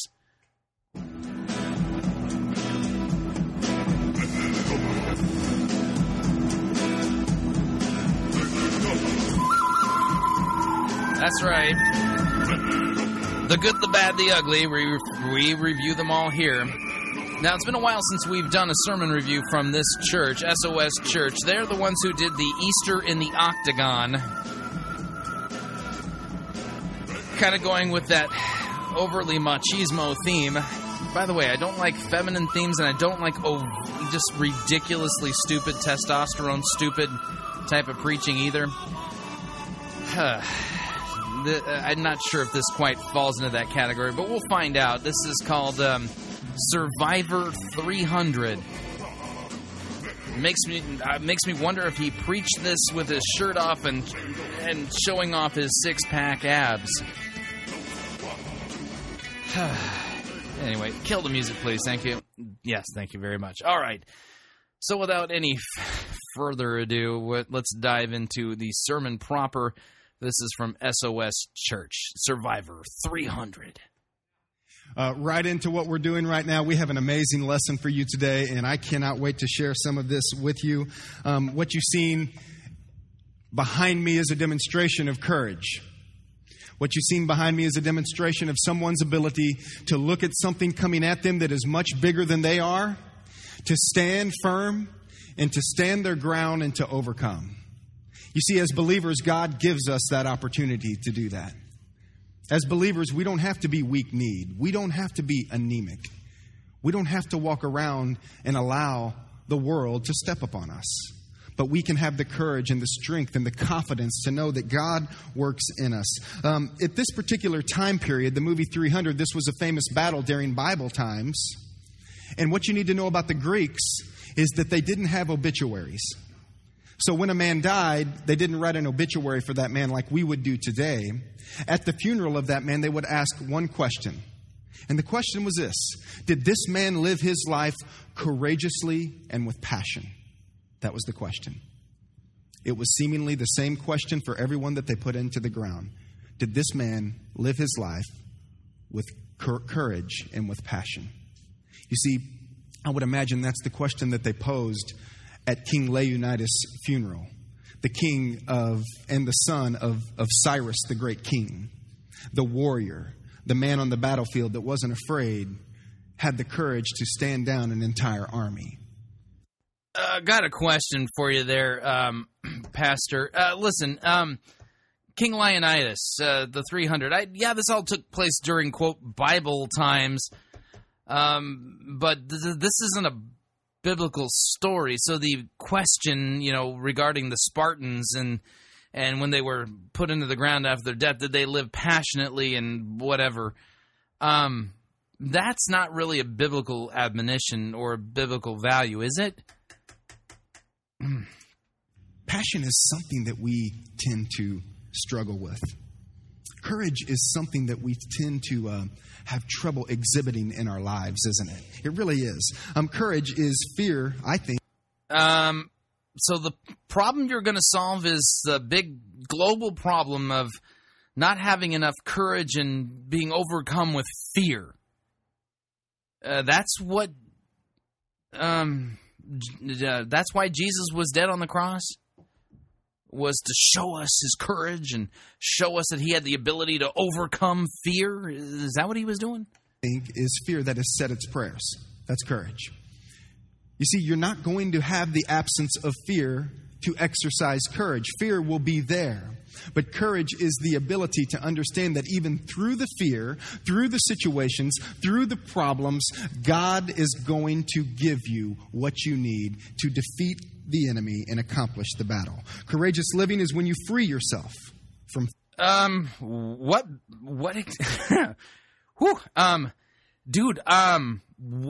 battles are we fighting again here? I'm not a soldier. Well, at least not in the U.S. Army or anything. And I really don't look good with my shirt off. So the Survivor 300 thing, I don't think that really, that can't possibly be for me, right? Fear. Fear of the people and circumstances that surround you. That's courageous living. It's your ability to be courageous around those that are around you at your work, whether it be your home, whether it be your relationship at home with your wife or husband, whether it be extended family on holidays. But courage is the ability to free yourself from the opinions, from the circumstances that surround you. So courage is to free myself from the opinions and circumstances that surround me. Which of the apostles wrote and preached about this? Which of the prophets talked about this again? Which of Jesus' parables dealt with this issue? Offhand, I'm having a hard time I'm old. I'm getting old. I'm in my early 40s. So, it's brain's already probably starting to not work as good as it did. Maybe, could you point that out to me in the Bible, please? Maybe your enemy isn't a big rhinoceros charging at you at 100 miles an hour. But maybe your enemy is something entirely different from that. Maybe courage for some of us is just speaking up for ourselves. Isn't the big enemy that Christianity, that Jesus Christ overcame the devil, sin, death, the devil? You heard of that, like, unholy trinity? Referred to sin, death, devil. You heard of those things? Those are really the enemies that Christianity addresses. I'm not so much like, my enemy that I compete with in my job or my coworker or, Actually having a voice. Maybe courage is being confident in who you are when others are around. Maybe it's becoming more vulnerable for us guys. Maybe courage is the ability to not have to put up the front, the tough guy front all the time, but to show vulnerability among others. Maybe it's being willing to show the softer side of ourselves when it comes to opening up and being the men that God has called us to be. Maybe that's courage. My wife, she teases me all the time. And she always wants me to communicate my feelings. Do you guys have wives like that? Always asking you to communicate. Always. And I'm telling you what, and I'm a minister, so I'm scripted, baby. Right? But she's smart. She sees right through my script now. And when I'm ready for those questions, I can be really good. Really good. I can just nail it. But when I'm not ready, when she takes me off guard, we're driving down the road and she says, honey, tell me something about me. And there's a long pause and you got to get that look of meditation on. But when she does these things to me, she turns me into kind of a moto type guy. On Madagascar, moto, and I'm like, baby, you're hot. You're just hot. And she says, honey, I know I'm hot, but tell me something more. Baby, you're fully hot. I know, babe, but just give me a little something else. Baby, God hung the moon on your... I find it ironic, Pastor, that you're preaching about, quote, courage, and what I'm finding here is that you are completely a coward when it comes to actually preaching God's word. Otherwise, don't you think you'd be doing that? Preaching the offense of the cross and preaching about Christ and doing your job as a good soldier of the cross, a pastor in the church, and preaching the word. You familiar with that concept from Paul, writing under the inspiration of the Holy Spirit, tells young Timothy, in view of, Christ's imminent return, to preach the word in season and out of season? Here you're talking about courage, but by Christian preaching standards, that's actually cowardly preaching. Just pointing it out. Your hotness. This is the way that it works when you're caught off guard. And I've come to realize what I'm doing there is I'm just being scared, is what I'm doing. I'm just avoiding opening up. It's my ability to create a laugh or to have some fun with it rather than look my wife deep in the eyes and be specific about what it is and what she does that makes me the man that I am. Don't tell me that doesn't take courage. Because I want to tell you right now, it's easier for me to play the macho meathead, and that's all of us guys, because that's what we're good at, rather than have the courage to show vulnerability. Maybe that's our giant. And what I'm trying to say is each and every one of us have our giant. Each and every one of us have our obstacle. I'm assuming that the giant reference is an allegorical interpretation of the Goliath story. but I don't consider that even to be a valid biblical reference at this point. We are 5 minutes, 38 seconds into this, sermon? Survivor 300. And the pastor here, I'm a little unclear as to who this is, whether it's Tom or Mike preaching. And we are, God's word's mysteriously missing. Apparently he doesn't have the courage to preach the word.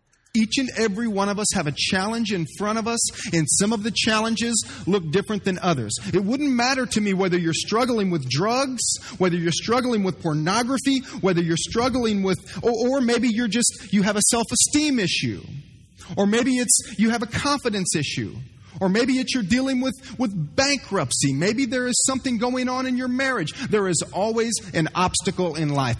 Pastor, you are aware that all of that has to do with sin, right? We struggle with a sin issue, a sin nature. And there's consequences that go along with sin, wrath, eternal punishment, things like that, that Jesus Christ has taken care of. You're going to talk about that? Because none of us are survivors. We all end up in the grave. And there's only one person who's, quote, survived the grave. And there ain't 300 of them. There's only one, and that would be Jesus Christ. He conquered it. Just saying here. I need you to know that. You will never not have an obstacle in life. There will always be a giant that stands in front of you, and you'll be looking at that giant. And you'll be needing to figure out how to get on the battlefield and to overcome that obstacle.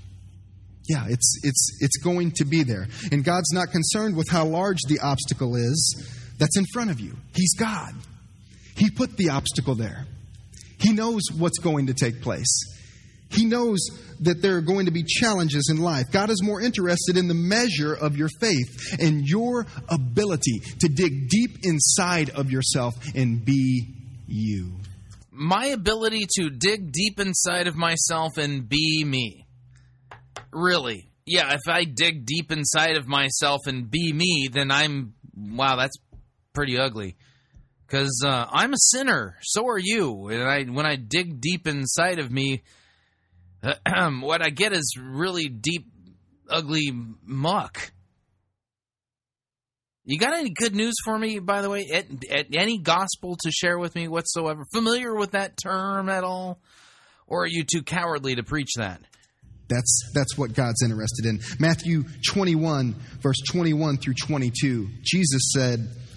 By the way, on the clock here, that's 6 minutes, 52 seconds into the sermon before the first appearance of God's Word. And we're getting a verse out of context. We continue. I tell you the truth. If you have faith and do not doubt in your heart, you can say unto this mountain, be removed and cast into the sea, and it will be done. You're quoting that out of context, and by doing so, you're making it sound like our faith is some kind of a work that we do. And if we, build it up, go down to the faith gym and, kind of bench press our faith and build it up big enough that we can, command mountains to throw themselves into the ocean. Hang on a second here. I got to back this up. I got to get the reference so that I can critique it properly. Hang on a second. 2. Jesus said... Oh, man, I missed it. Hate when I back up the tape and I don't quite get it. That's what God's interested in. Matthew 21, verse 21 through 22. Okay, hang on. Matthew 21 through 22. By the way, the 3 primary rules of biblical interpretation. The fact, if you follow these rules, 90 to 95% of all false teaching will literally melt away.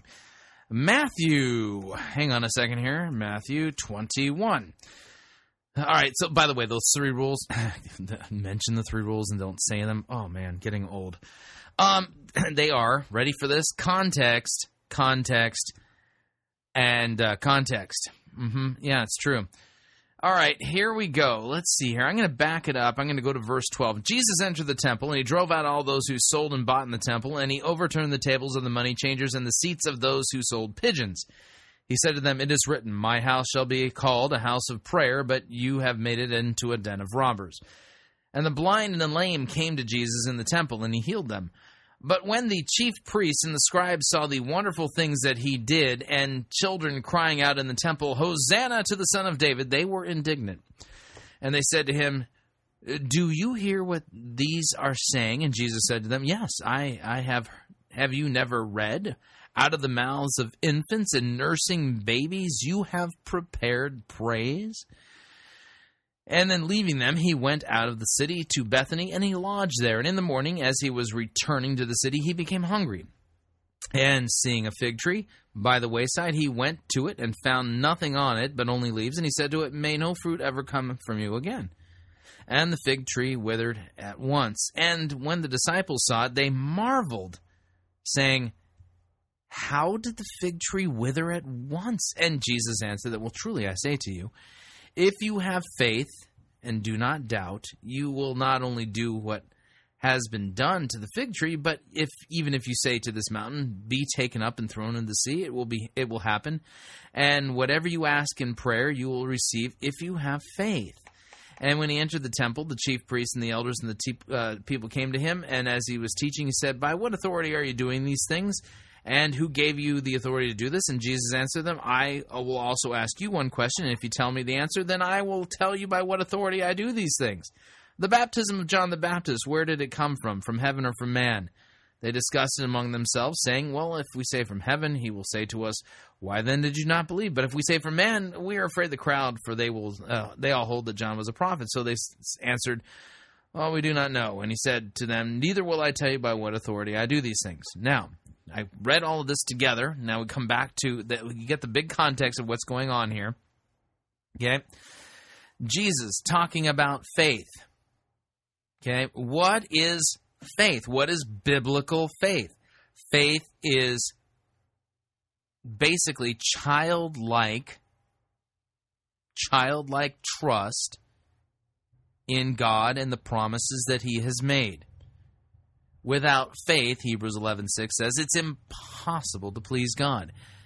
But you can't muster faith up within yourself. It is not something that is generated from within you.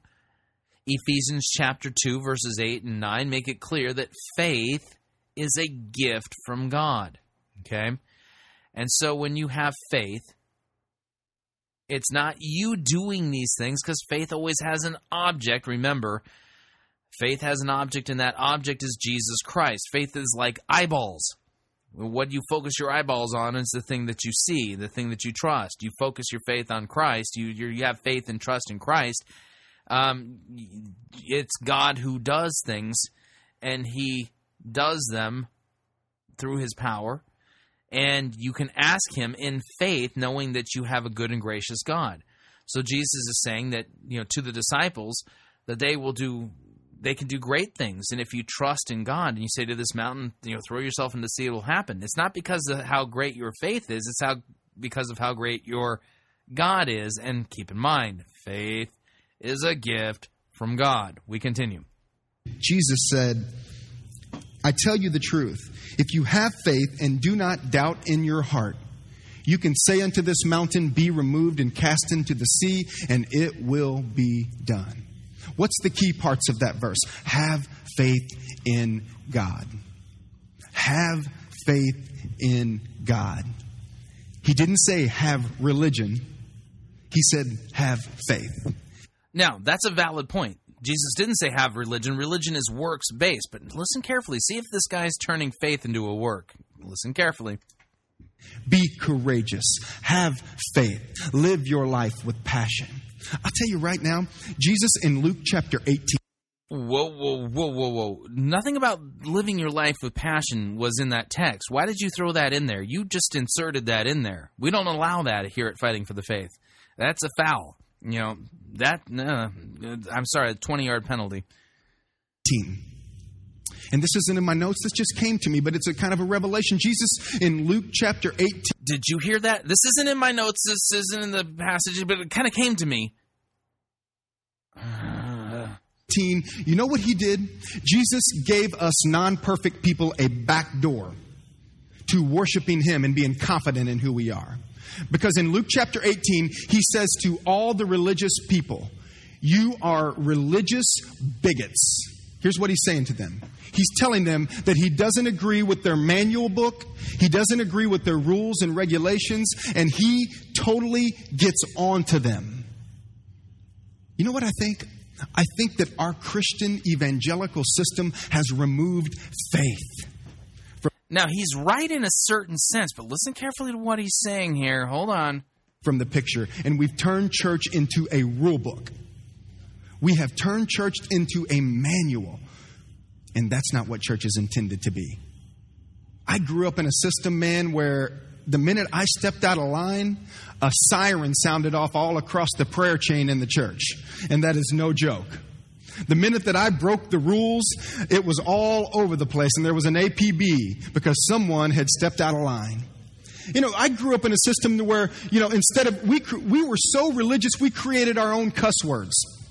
It was like shoot and darn and dang it. Yeah, that's the system I grew up in. This is how warped my mind is. So, refraining from cussing, that's warped?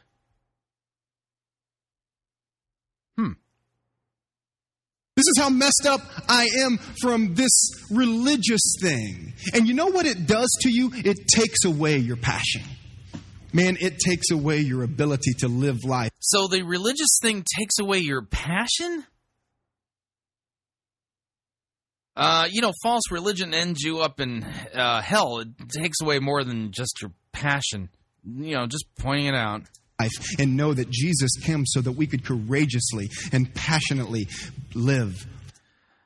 So Jesus came so we can courageously and passionately live. Do you have a Bible verse on that? One would do. For Him. I think that the religious system has turned us all into a bunch of Ned Flanders. I do, man. I think that we are all a bunch of nerdy geeks sometimes when it comes to church and religion, instead of truly stepping up and living our life the way that God has intended it to be. God didn't intend us to wear a suit to church all the time. You got a verse on that? You're speaking for God there, dude. Oh, man. God didn't intend us to be a cookie-cutter people, that we all have to look the same way and act the same way and be the same way. The universality of Jesus, I don't even know if that's a word, but I just said it. He is so universal. He is so universal that you can apply Him to any situation. So Jesus is a universal topical ointment that you can apply to any situation. You don't think you might have a bad Christology there, Pastor, do you? No matter what journey that you're on, no matter what situation that you're in, Jesus gives us the courage. Jesus gives us the passion to live our lives in an amazing way. I don't want to be status quo. I don't want to be status quo. And you know what keeps you status quo? Fear. Could you point out where any of the apostles talked about the big problem of status quo and the fear thing that was causing it? Something in the Bible would help here. Keeps you positioned in your status quo mentality. Well, Tom, what is status quo? Well, how long have you been doing the same thing you've been doing with the same results? How long? Because if you can answer that question, even a year, you're living life in status quo. God did not intend our life to be so repetitious that there is no adventure, there's no excitement, there's no faith. If it doesn't take... this... Oh, no, you might be living in status quo. This is a terrible blight on humanity. What a terrible thing to have happen to somebody. Could you imagine living in status quo. I am so glad that Jesus Christ came to solve the status quo problem and to set us free from slavery to the status quo. Take courage for you to put your feet on the ground and go do your job, then get a different job. Yeah. If it doesn't take courage for you to step out into your community each and every day and be the person that God has inspired you to be, then what are you living for? What are you talking about? I don't see this in the Bible anywhere. Dude, you might want to get back to the book. You're making a fool of yourself. Maybe it's because you're too fearful to, preach the word and do your job. You see, it takes courage. It takes strength. It takes a resiliency to do and to be the people that God has called us to be. I had some great experiences this week. And even as we started SOS Church, I have absolutely loved to see the changes that God is making in our movement, in what we are doing. Your church has its own movement? That's a little odd, don't you think? I always tell you, Christ is the head shepherd of this church, not Tommy Skiles. I'm not the head shepherd. Jesus is the head shepherd. He's the lead pastor of this church, and we build teams in order to mobilize this church.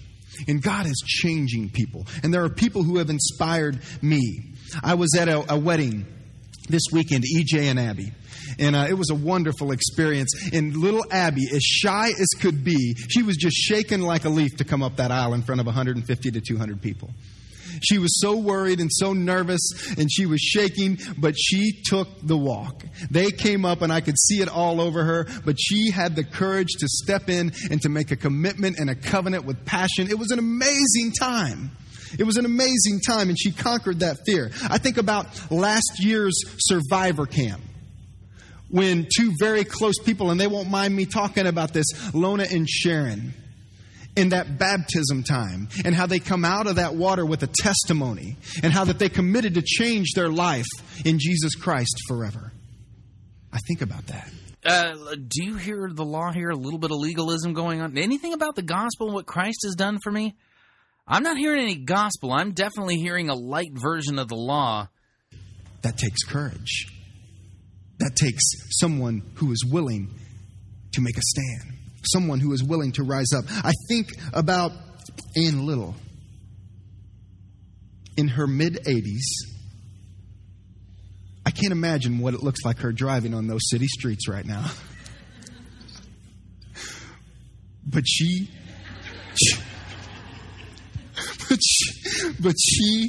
comes to church faithfully every Sunday. What kind of courage does it take? I got news for you. When I am that young in my twilight years and that close in terms of being graduated and promoted into what God is going to do for me next, I want to have the courage to jump in my car. I want to have the courage to move like this lady moves. What an inspiration. What a courage that she possesses. I think about guys like Jason Hudson. Some of you may not know him. Some of you may know him. But when Is Jason mentioned in the Bible? At least Jason Hudson. Is he a biblical character? Dude, you have no courage whatsoever to preach the Bible, which is your job. Interesting. You're talking about courage, and I think you're just fearful. Jason first started with us, he was a quiet guy. He was, and he won't mind me talking about this. He was a little more introverted. But since he has been allowing God to push him out of his box, one of his fears was public speaking. He did that last year here during our strike month. He did an absolute amazing job. It took courage. It took everything he had in him to stand behind this pulpit and to say something to you guys about what God was saying to him. Don't tell me God can't do it in you. Because he can. Because he can. Now he's in kid mode, Jason Hudson. And he's got these goofy hat and socks and suspenders, and he looks like an absolute sideshow at Silver Dollar City. But I tell you what, there's courage there. There's a commitment to change and to be the very best that he can possibly be. My heart went out to a young man who and I don't single people out, but a young man who lost his dad not too long ago. And I'm not going to say names. Some of you will know. But the courage that it takes for he and his mom. Did you single out like that lady in that? Never mind. Convoluted. This sermon's really convoluted. Could you get back to, being brave enough to actually do your job, sir? Preach the word in season, out of season. The two verses that you've mentioned out of context, we didn't learn nothing. Nothing about what God's word really teaches. Mom, to walk through that was touching to me. My heart just exploded for them in their time, and the courage for them to stand up and to walk through and to believe and to never give up in that. You see, there are people all around you that are inspirational. There are people all around you that, if you look hard enough, you see courage. Maybe they're not standing down a big giant like this, but the giants that they face, they're facing them with courage and with believing that they can do it. Today I want to share with you quickly a little talk about David and his battle against a giant. Here we go. An allegorical interpretation of the David and Goliath story. Why does this not surprise me? Can't wait to hear his spin on it. Goliath. This was a battle that David was doomed to fail by natural laws. This was a battle. Where's Evan? Evan, are you here? Could you come up here for a second? Don't think I'm intimidated by you. I want you to stand up about right here on this stage. That gives you about what, another 2 foot, Evan? Okay, so that would put you at about 9 foot right there. Okay, the story of David and Goliath. Goliath was a man who was about 10 foot. The Bible says, measurement-wise, he was a 10-foot giant. And the Bible says that he was standing down the army of Israel. There was one hill, Goliath was there. There was another hill, and the army of Israel was here. And there was a valley that was in between. And this massive giant, this massive beast of a man. I'm just doing this for Eddie. He comes out and he challenges the army of Israel, all of the soldiers. The Bible says that his spear weighed, just the tip of his spear, 15 pounds. Could you imagine that? Just the tip. The Bible says his shield was so big he had to have someone carry it out before him. And he stood on the front line, just Goliath, and he challenged the army of Israel to send a man. Send me a man, Goliath says. Send me any man so that you can come and defeat me. And if you defeat me, we'll... Hey, Tommy, have you ever thought about, reading the text itself and, letting God's word speak for itself? It's a good idea. We'll give this battle unto you. We will become your slaves. And for 40 days, in 1 Samuel chapter 17, the Bible says this man came out and challenged people. I just wanted you to see how tall this guy might have been. Go ahead. Thanks, dude. Yeah, you want to do that? I'd love to do that. Okay. Evan has called Mike out for a challenge. You guys know the rules of our church. Once a challenge is made, it has to be accepted. That will happen in the outer parking lot shortly after our worship experience. This man, for 40 days, stands out in the valley and says, send me a man. Send me your best soldier. And for 40 days, the Israelite army stay in their tents for fear because they were terrified, because they were scared of this giant that was challenging them. Let me tell you something. You always need to be ready to face your giant. That would be an allegorical interpretation out of bounds. Sorry, go back. Yeah, definitely a foul here on the play. And I will tell you this, if you're not facing your giant, then what are you doing? If you don't have a challenge in front of you, what are you doing? Get a challenge. If you're not engaged in... So you would like me to go and pick a fight with somebody bigger than me? Is that what you're saying? in something that is pushing you, where it's involving your sacrifice, Life isn't, it's not meant for us to do everything we want to do all the time when we want to do it. I hate to tell you guys that, but it's not meant to be that luxurious. And if it is that luxurious, then honestly, you're going to get tired of that. There'll come a time in your life where you're going to want a challenge. And I'm not talking to the guys that are retired right now. You've earned that. I'm talking to anyone who needs to... Question. Tommy, did you actually go to seminary to learn how to interpret God's word this way? You know, if you did, you might want to see if you can get your money back. Just saying. To understand that whatever it is that you're fighting, you need to fight it well.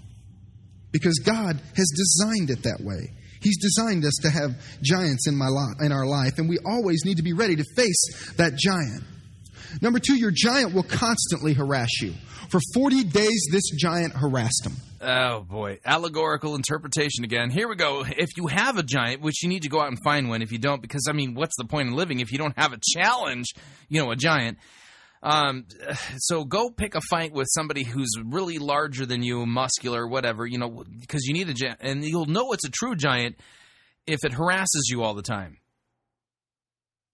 For 40 days. And for 40 days, their answer was the same. Fear. Trembling. Scared. Not willing to step up on the front line and to tackle what was right before them. Your giant's going to harass you.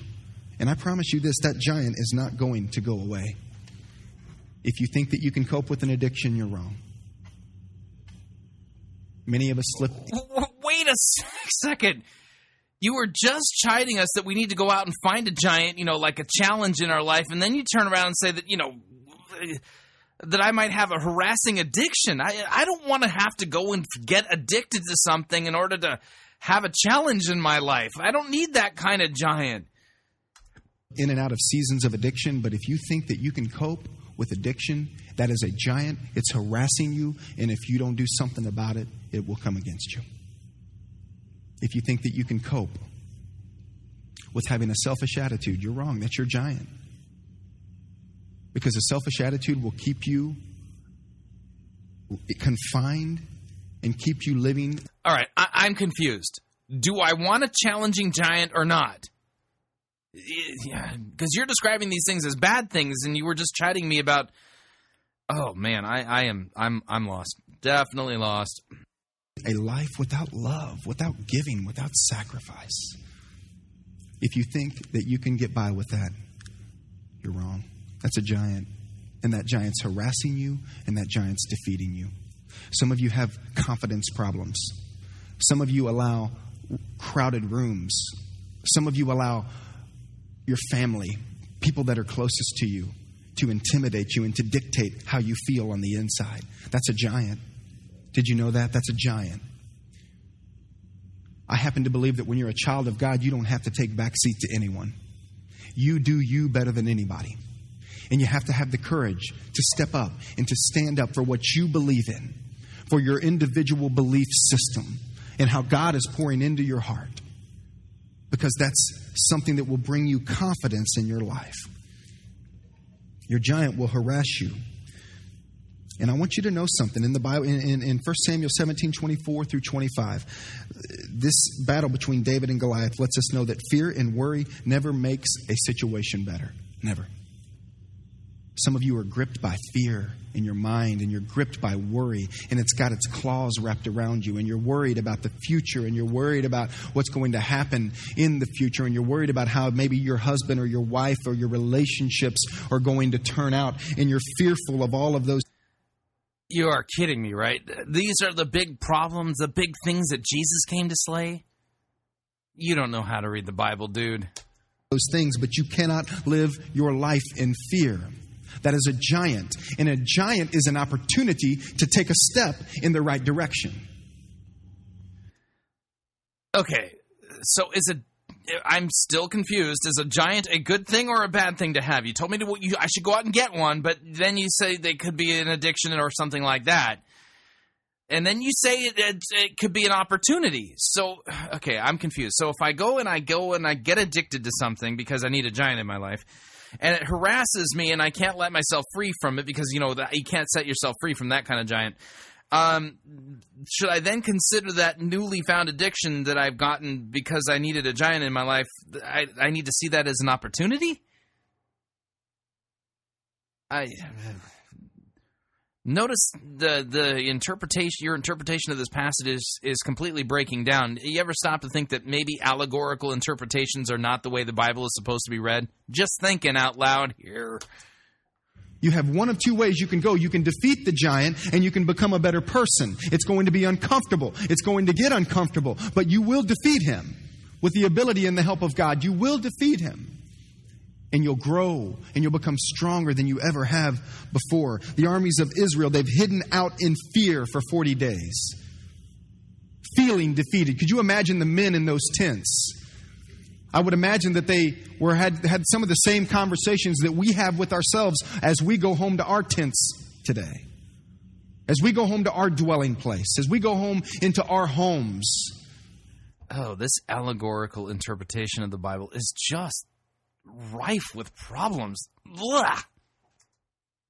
The questions that come up, am I being what I need to be doing? Am I living up to my potential?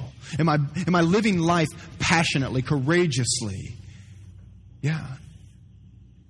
They're giants. And if you defeat them, you win. You win. Do I go to heaven if I defeat my giant? So what if my giant defeats me? Do I go to hell? I want you to repeat after me, every single person in here. Oh, I can't wait to hear this. And do it like you mean it. My availability gives God opportunity to bring courage to me. Did you just make that up? Seriously, did you write that yourself? That's pathetic. My availability gives God opportunity to bring courage to me. Oh, man. When are you going to have the courage to preach the gospel and to actually teach the word the way it's supposed to be taught?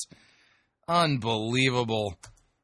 If you don't make yourself available, if you don't see the giant, if you don't see the giant as an opportunity, there'll never be courage. But when you see that giant as an opportunity to grow, as an opportunity to get beyond your own borders and to experience God, things will happen in your life like you never thought possible. And where exactly is this doctrine taught in the Bible? Because I think you're just making this up. Fear grips the hearts of many people, but God said in Matthew 6:31, 34 through his Son Jesus Christ, so do not worry, saying, what will we eat? What shall we drink? Or what shall we wear? For the pagans run after these things, and your heavenly Father knows that you need them. Then he says, but seek his kingdom and his righteousness, and all these things will be given unto you as well. Verse 34, therefore... Do you even know what that means to seek the kingdom of God and his righteousness? Not your own, the righteousness of God. Do you even know what that means?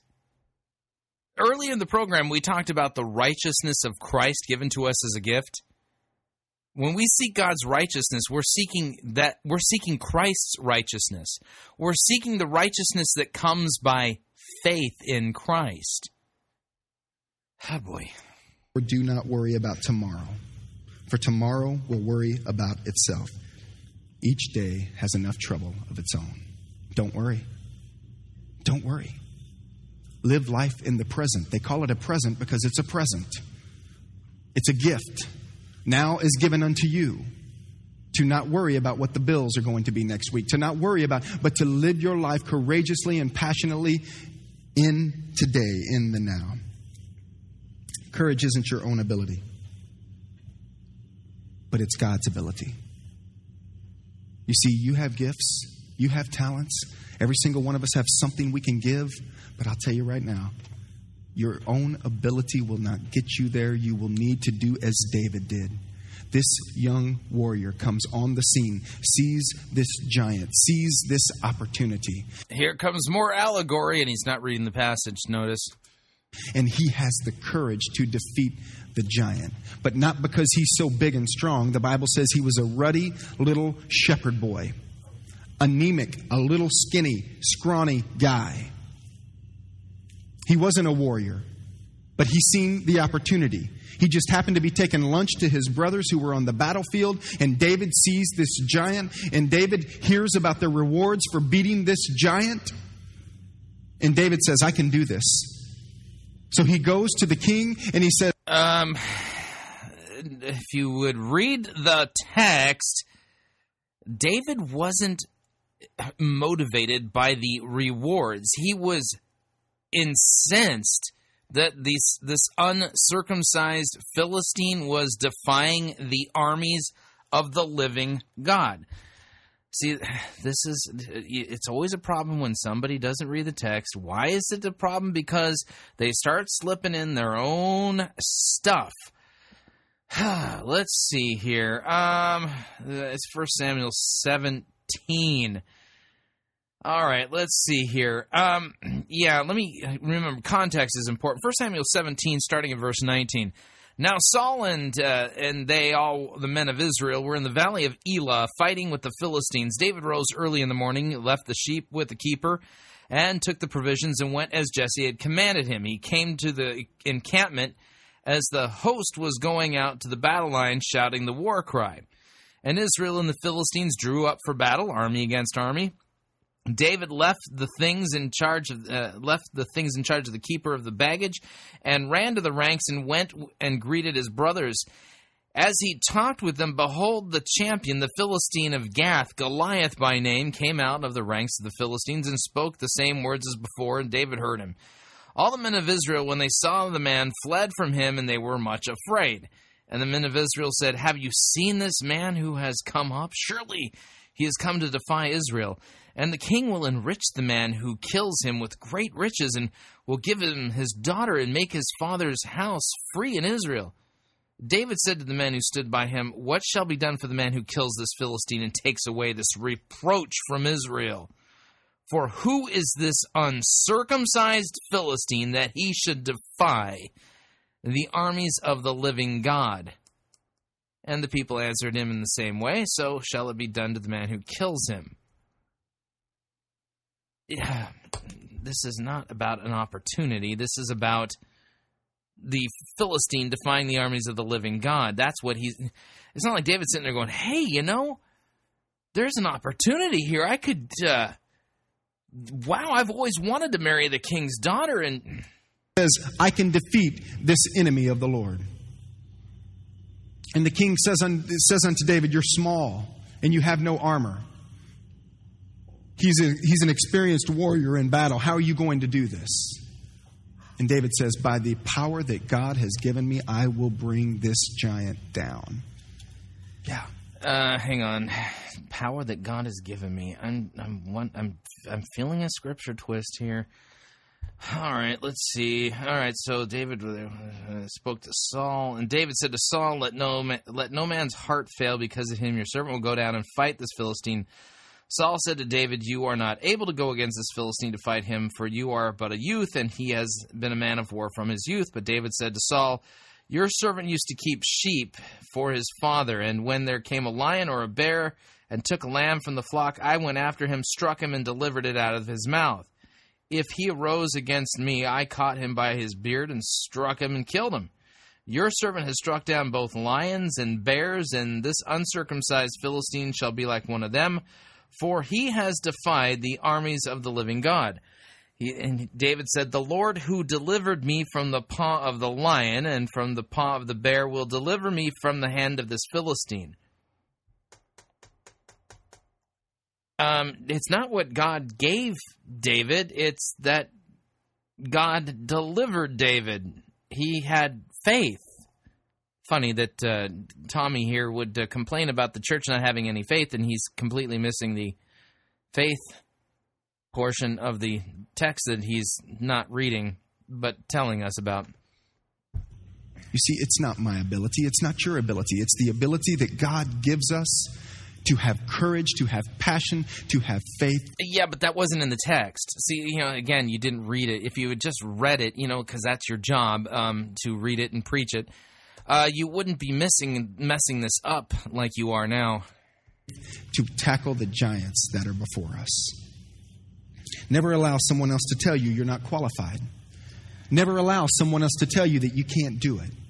But you actually might not be qualified. By the way, if I were to just step into an operating room and say, "Hey, step over, move aside there, you surgeons. I'm going to perform surgery. I'm going to do the open heart today."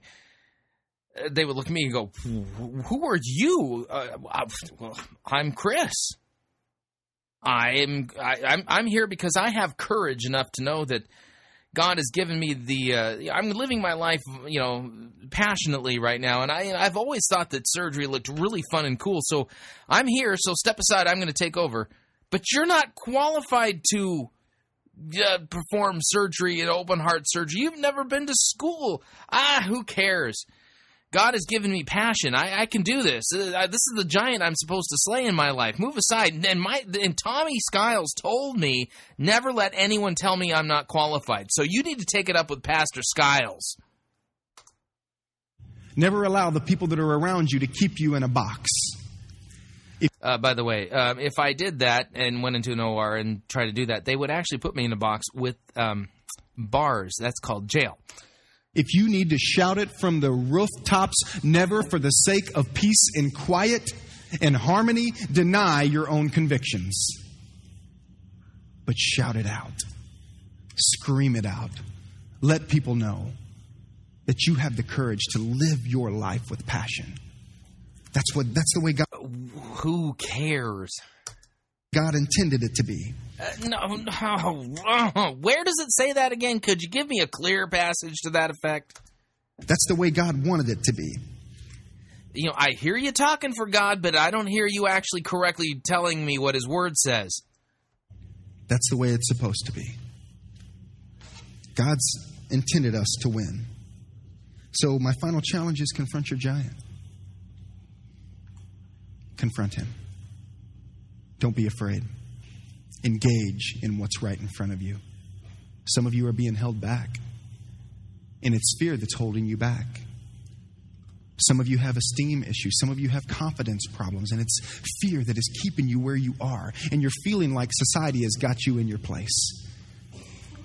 But in Jesus Christ, there is a liberty to free yourself from that world, to live your life spiritually, to allow God to come in and give you the strength that you need. The most difficult step in facing our fear is the first step.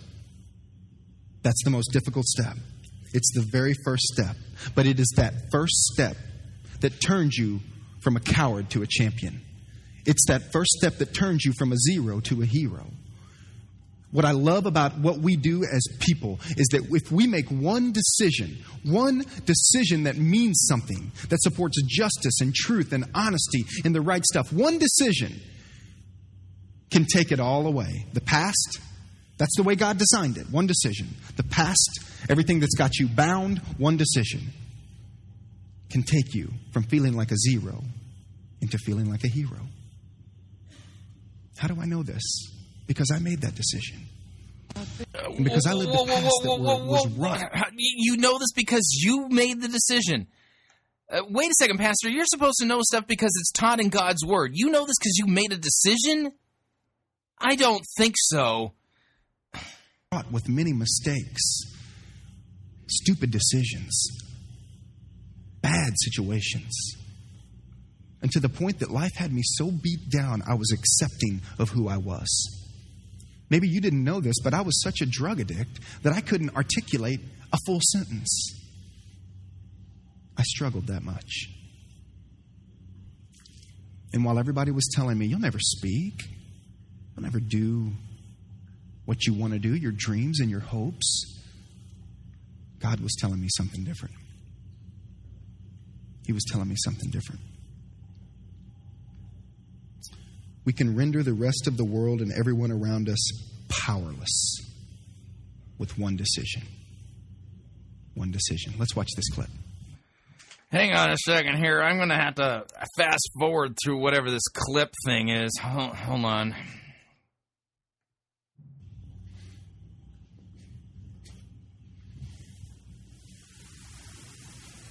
Listen up! Oh, maybe we'll play it. Ben Wade they have up there.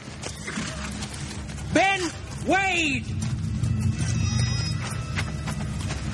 Ben, wait, what? This sounds like a movie clip. What movie is this from? Now, the railroad intends. Is this a clip from 310 to Yuma? Put him on the 310 to Yuma and hang him. What's he doing? What? Whoa, man. Unbelievable. We're... Oh, yeah, because, you know, the movie 310 to Yuma, that's just chock full of good biblical goodness right there.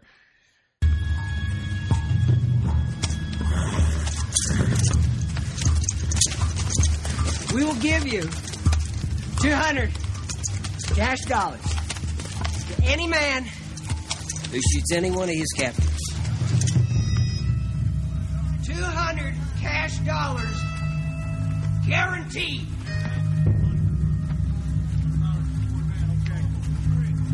$200 guaranteed.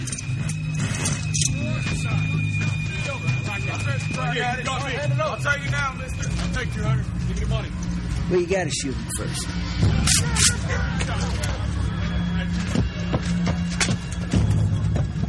Oh, man. There'll be 30, 40 more guns out there now. Just a minute, Marshal. Can't wait to hear what the life application from 310 to Yuma here. That's a man's duty, but there's only 5 of us. By the way, a bunch of people split, and the main character dies. I'm sorry, if you haven't seen the movie. And neither are my men. They say discretion is the better part of valor. If you think you have an obligation to me or to the railroad, I assure you, you do not. I'm releasing you. Just you left, Dan. By the way, the name of this particular sermon is Survivor 300. I didn't know it was Survivor 310 to Yuma. Am I ruining the movie for you? Should I stop talking? Shh, quiet, we're trying to watch the movie. What did Doc Potter give his life for, William? McElroy. Little red ants on a hill. I'll pay you the 200, Dan, right now, and you can walk away. Oh, man. It's all right. It's been nagging on me. Yeah, man. It's been nagging on me, too. That's what the government gave me for my leg. Yeah. $198.36. And the funny thing is that when you think about it, which I have been lately. Yeah, this story here is just so biblical, man. Walk away. Yeah. They were paying me so they could walk away. Don't muddy the past and the present, Dan. No, wait. I'm seeing the world the way it is. If you take him to the train, Pa, I'm going with you. No. William, I want you to give this back to your mother. I want you to tell her that it helped me find what was right. Pa, I can't just leave you. I'm going to be a day behind you, William. Unless something happens, and if it does, I need a man at the ranch to run. Can you help pass the popcorn over here? Yeah, thanks. You can do that because you've become a fine man, William. Oh, man, there's not enough butter and salt on this thing. Well, few there are.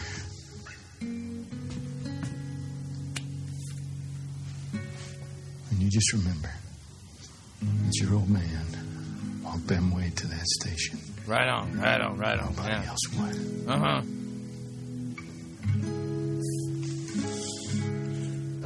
Feeling my testosterone levels rising.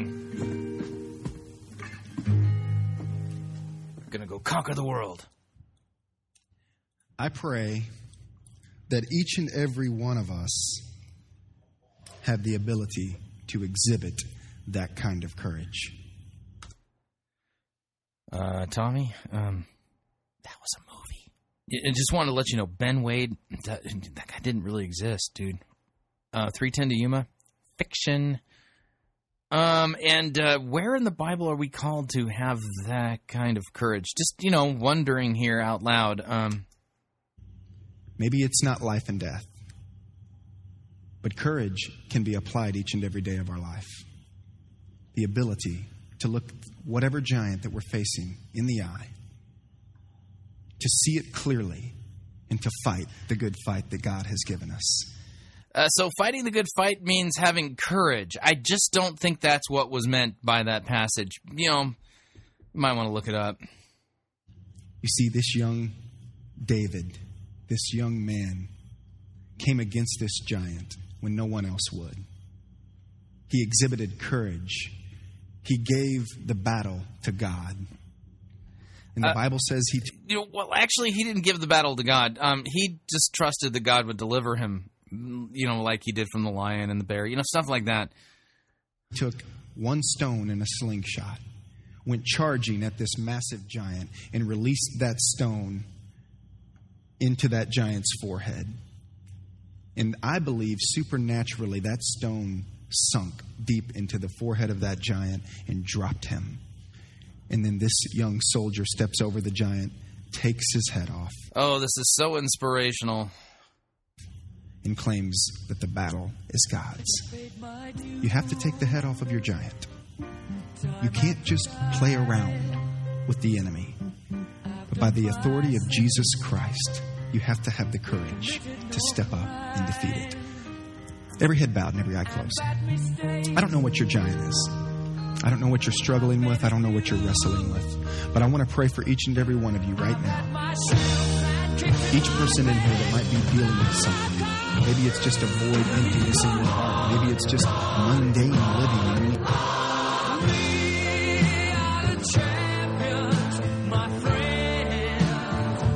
If you have your Zippo lighter, please light it now and wave it in the air. There's mine. There. Yep. Hang on.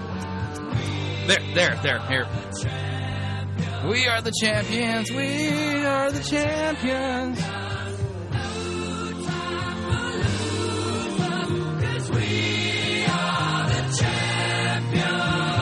All right, here's my favorite part of the world. Yeah, come on, sing along.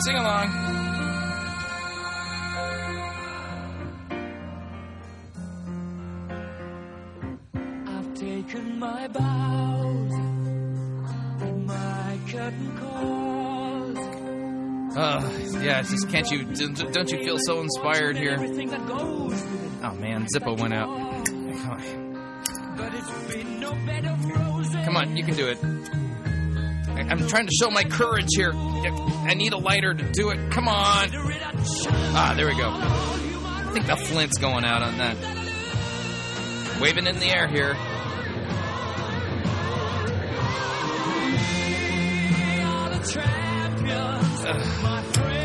All right, enough of that. Oh, man.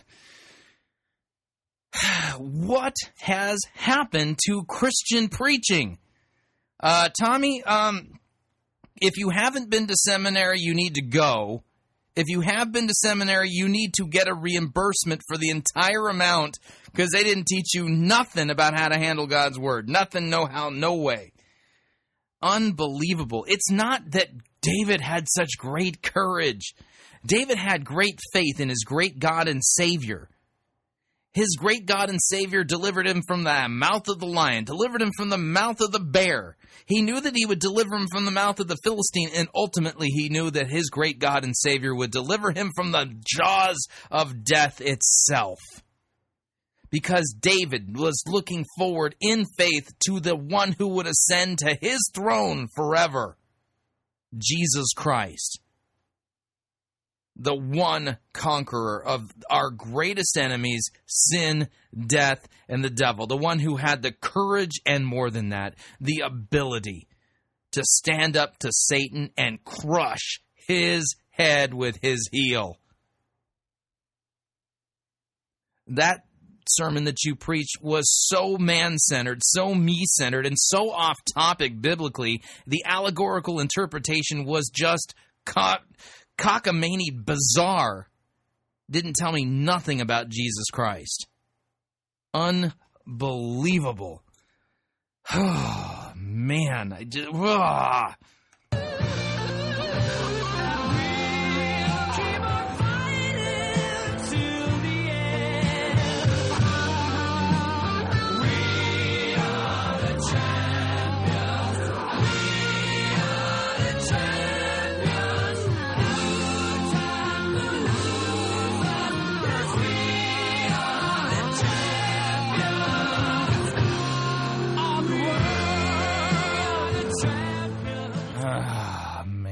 All right. Sadly, we're at the end of another edition of Fighting for the Faith. It's Friday. Hope that you all have a great weekend. If you'd like, I need to remind you, Fighting for the Faith is listener-supported radio. That means that we depend on you. Your financial support is vital for us to continue bringing Fighting for the Faith to you, but not only to you, but to other people. So would you consider sharing the gifts that God has given you financially with us so that we can continue bringing Fighting for the Faith to you and to the world? You can do so by visiting our website, fightingforthefaith.com, and clicking on one of our friendly yellow donate buttons, or you can do it the traditional way and send your gift to Fighting for the Faith, Post Office Box 508, Fishers, Indiana, zip code 46038. Oh, wow. If you'd like to email me, you can. Talkback at fightingforthefaith.com. Or look me up on Facebook or follow me on Twitter. My name there is Pirate Christian. Until next week, may God richly bless you in the grace and mercy and forgiveness won by Jesus Christ's vicarious and victorious death on the cross for your sins and mine. Amen.